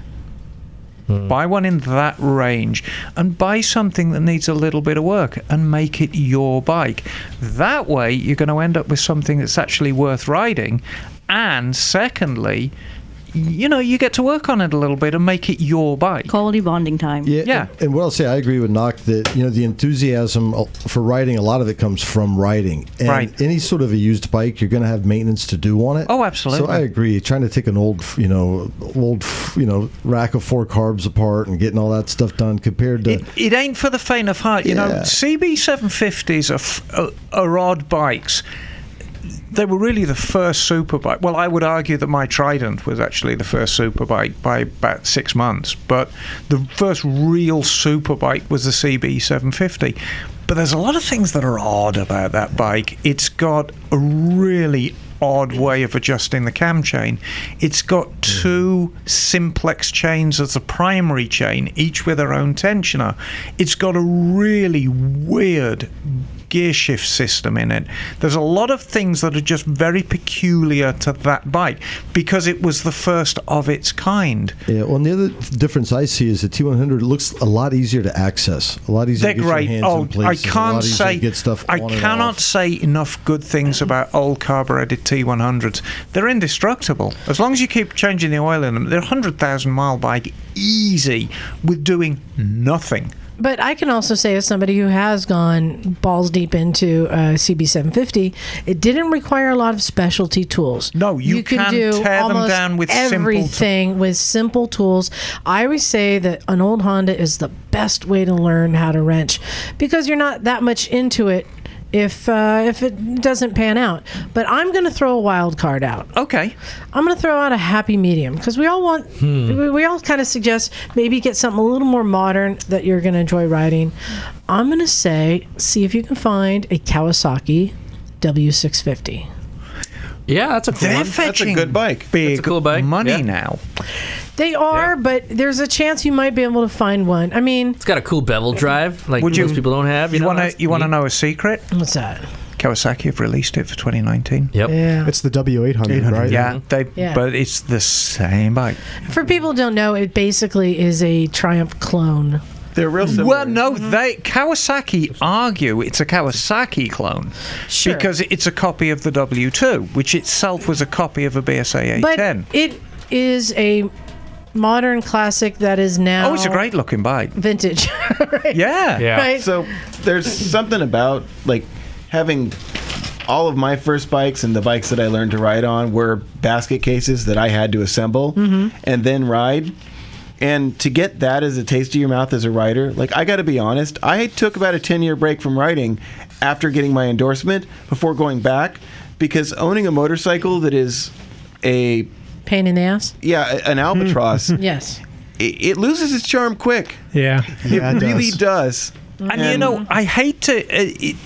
You're absolutely right, and I hate to say, you know, but at 20 years old, you've got a lot of bikes to get through. Don't say my next bike's going to be my bike for life, because you're going to get out there and you're going to start riding and you start pounding some miles on this, and then maybe you're going to ride a friend's bike and you think, God, this is the best thing since sliced bread, you know? I remember that feeling getting off my Honda Shadow. Right, exactly. So both bikes you mentioned, CB750 for what it is a great bike, but it's a 70s bike, so it handles like a shopping cart. The brakes don't work because it's a 70s bike, and the engine sounds like somebody banging 2 trash can lids together. The T100 is a genuinely good. It's a very charming bike. That's the best way to describe a T100. It's a charming bike. So they're both good bikes.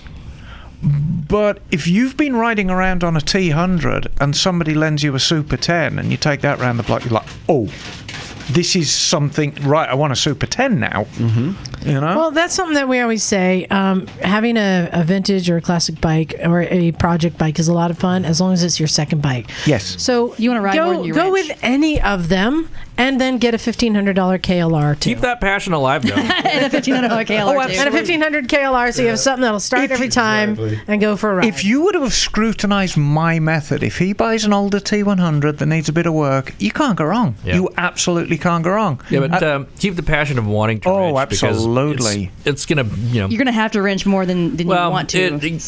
For me, anyways, it's rewarding in its own kind of a way. It pays dividends down the road. Yeah. Next email. All right. This is from Carl Withers, and Hey, this. Carl. Oh, does he? Yes, and this. Hello, Carl, Don't darling. we all? Didn't he fight Rocky? Oh no. Wait, no, it's that's Carl Weathers. It's the cold. It's for cold weather, I believe. Yes. Carl, darling, carry on. Carl's subject says Harley bashing. Ooh. Oh, here we go again. Okay, so Carl writes, long-time listener, second-time writer. My girlfriend listens sometimes and loves Miss Emma's laugh. Tra-la-la. He says, I ride a 2000 Harley Road Glide with 168,000 miles. Dang. A Chinesium 150cc scooter. Yes. And a KE 100. There you go, doing it right. Yeah, my daughter has a 50cc scooter, and my son has an 86 Vulcan 750. Okay. All over the place. Yeah, it says, I am about the ride. Yes. I don't care what you ride, and I'm okay. I'm okay with the Harley bashing, especially since it's geared towards the riders. I can't stand Harley riders with their costumes. Ride the damn thing. Don't just dress like you do. Some of the new Harley dealerships are kind of cool, but way too many of them are sterile and have way more space for clothes and accessories or bikes. Mm-hmm. By the way, I'm in the Champaign, Illinois area, and if you guys get hung up around here on the way to AMA Vintage Days, look me up on the Recycle Garage Facebook friend list, and I'll help you if I can. Tools, garage, couch, or just info. Thanks. Oh, that's nice. Right on. And sweet. Like Jeff Spicoli says, relax, all right. My old man's a television repairman. He's got this ultimate set of tools. Man, I can fix it. I know you read that in Spicoli Stoner. Yeah. That was a good Spicoli. Thank you, Carl. Nice. Z, I know we've got a stack of emails. We can't get to them all. Oh, yeah, I was giving her we so much wanted to shit give a for mention this. to people if you could. Yeah, quick mention to Lawrence A., Ken Haylock. There's two of them, actually. Eric Rofel, John Fiorini, Ollie, Big Gay Dan, and Patrick McNamara. But one of them did ask about he wanted to know why the VFR 750s were so good. And then one of the Ken Haylocks has a lot to say about Henry, about him destroying 3 motorcycles, breaking his leg, and if he's changed his ways or hung up his helmet, and what he's done to improve himself. And how his writing is, who's helped him, and what's helped him. All right, these are all good. One good question. So the VFR 750s. The reason it is so good is gear-driven cams. Well, I was going to ask, have you guys reviewed this bike? Well, the 750 hasn't been around for a long time, but VFRs in general are awesome because they're good Hondas. Yeah. I mean, that was always a bike that Honda put a lot of cool stuff into. It's a flagship bike. I mean, everything Honda knew about bikes, they put in the VFR. Yeah. The only thing really better than the VFR is the NR 750, but you didn't get that in America. There's a few of them. I think, didn't the people bring them in privately? I didn't know anyone who could afford one back in England. There's a few of them. There's one at the Motorcycle Museum down in Solvang, I think. Okay. I think he sold just the right number for it to be homologated. Right, I mean, that was an like ego trip, but God, the VFR is a good bike. Yeah. Well, I've had a 750 and 2 800s myself. Yeah, they're Okay. What Gen 800? Wonderful bikes. Yeah. So, and Bry Viffer, he's had a bunch too. You know who that is? Who's that then? Who is Mike's nemesis? What? Paul? It's Paul. It's Paul. Yeah, That fucking guy. But let's go to the other question from Ken Haylock, because Ken knows a lot about Ken safety. is a His nickname is the Fat Biker. Yeah, the question is, so Henry, have you haven't crashed in 6 months? Almost 6 months, yeah. Have you done anything different? Yeah, I've basically just sort of adjusted my riding style to be a lot more aware and I try to put myself out of situations if I can help it. I've taken it easy. Situational awareness. Did you slow down? Are you being more cautious as a rider, more observant, head on a swivel? I'm a lot more cautious as a rider. Haven't really slowed down all that much though, but I slow down when necessary. I would say that if you slow down, all those things that you mentioned earlier is a lot easier to do. Yeah, exactly. Gives you more time. Yeah, and I can tell you guys just yesterday. Speed in the right places. Yesterday, when I was riding around town, I was on West Cliff and got behind someone going really slow. And there are some points where it is a dash line. I'm like, all right, I'm just going to wait for, okay, here it is. I'm just going to go. Oh, and then somebody pulls out of a parking space. Yeah. And then I'm like, I'm just going to wait for it. And then, they just stopped suddenly because, what are they doing? And just one time after another, and as I was going down the wharf, and I got behind somebody going slow the entire way. It's like I just want to blow past them. Oh, there's some people just walked out between cars, and each time I went, man, I wanted to go for it. I was just annoyed. I'm like, I'm just going to be patient, and each time there was an opportunity there that I would have been toast. Right. And that's when you've got to be super vigilant, because now the frustration's building, and the more you get frustrated, Oh yeah. the more likely you are They to say take risks. you should never ride if you're angry, upset, and then of course if you get frustrated, Oh, I should never you get start behind making the wheel then. stupid decisions. So just think about it like this: like, just be patient, because you're on a machine that'll, put your eyeballs in the back of your head pretty quickly if you wanted to, pretty much any time you wanted to.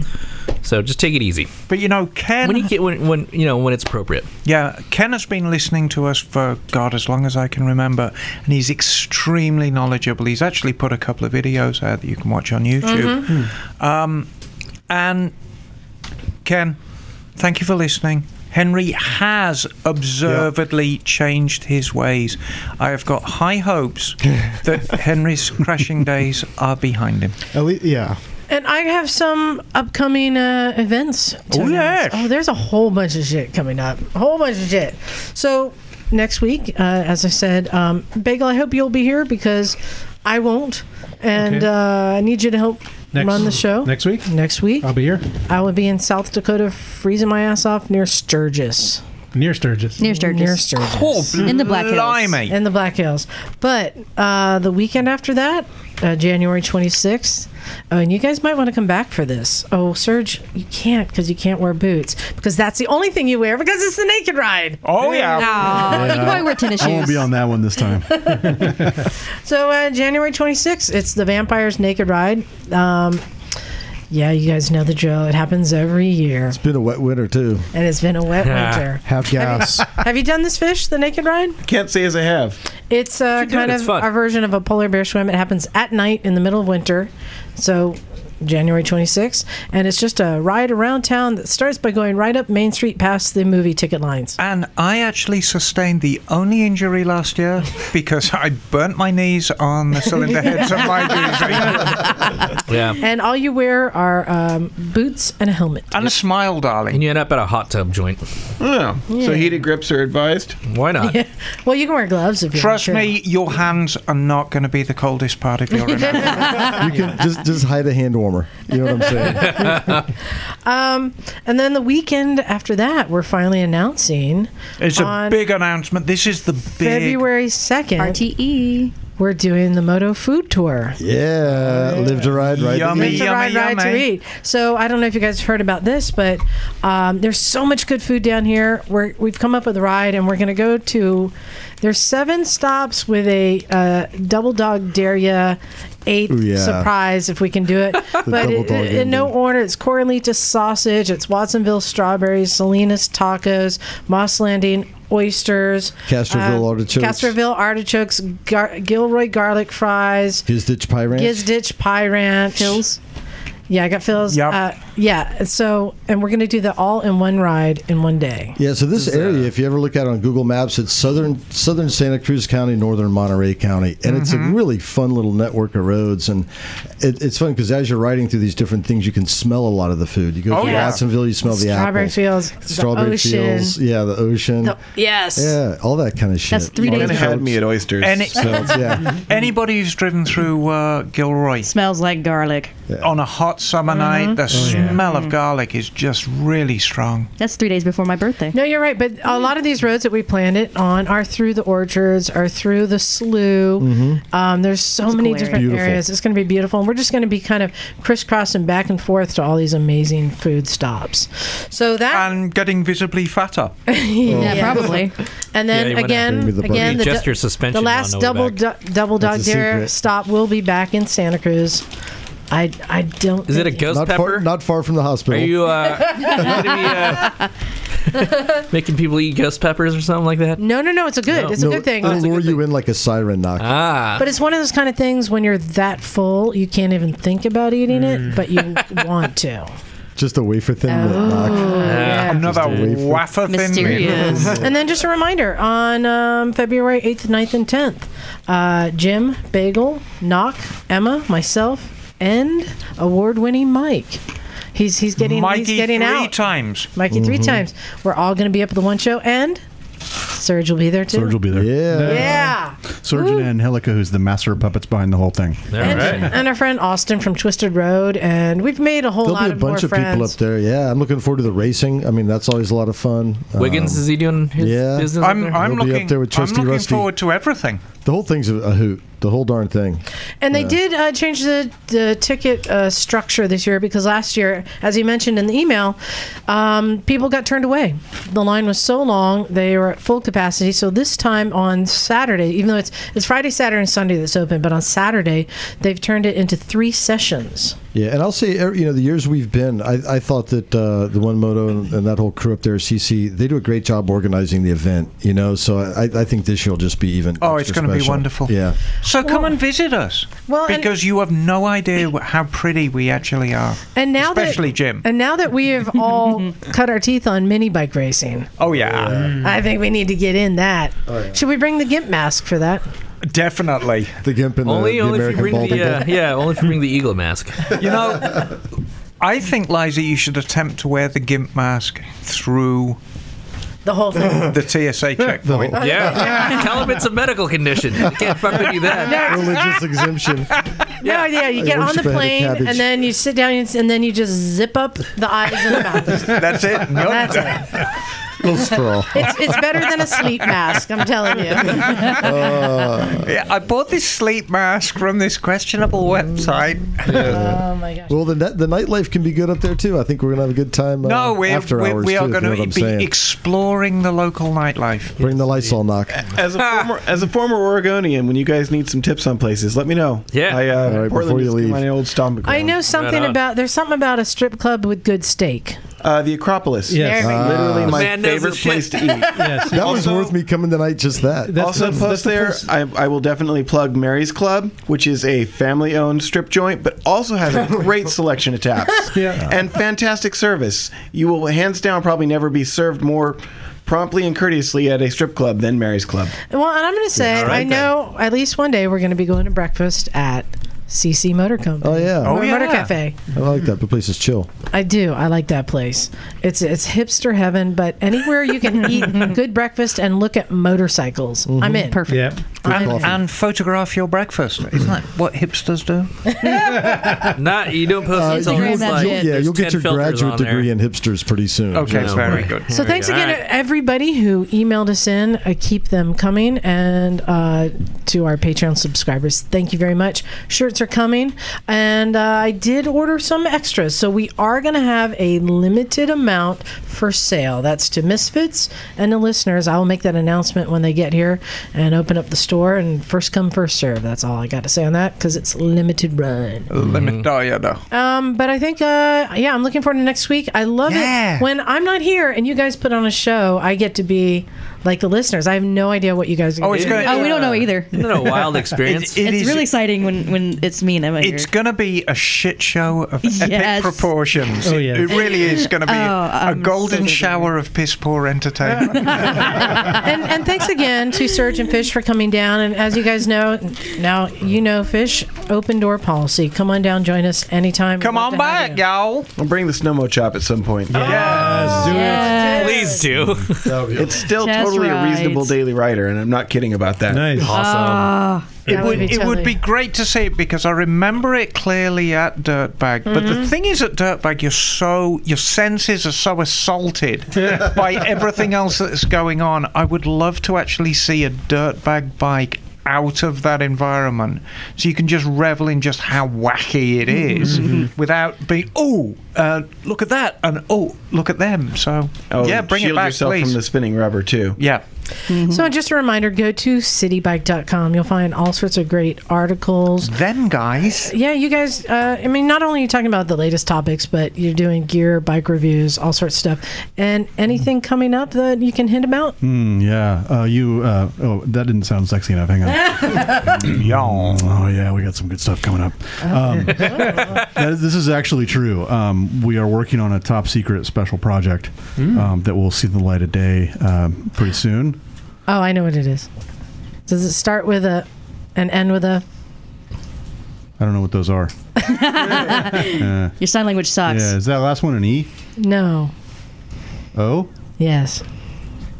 No, maybe, but no. Okay.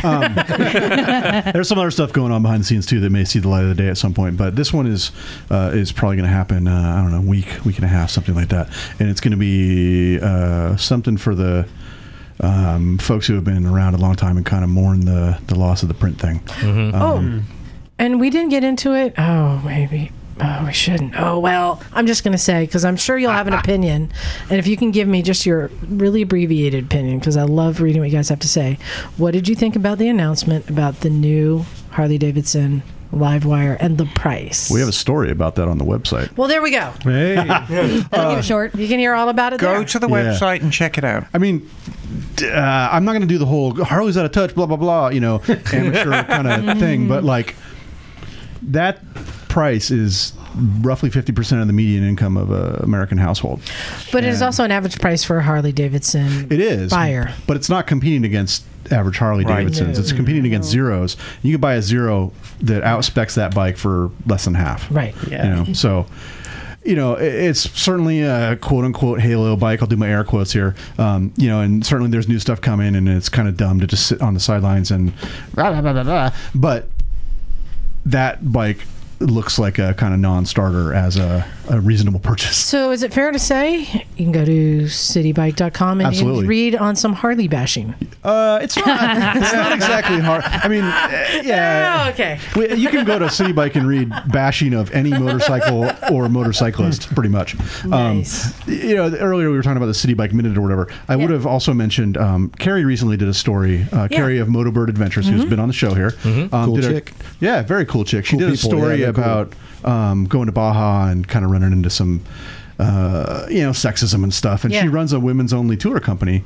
And we were talking earlier about the off-road community being a little rough on women, probably an understatement.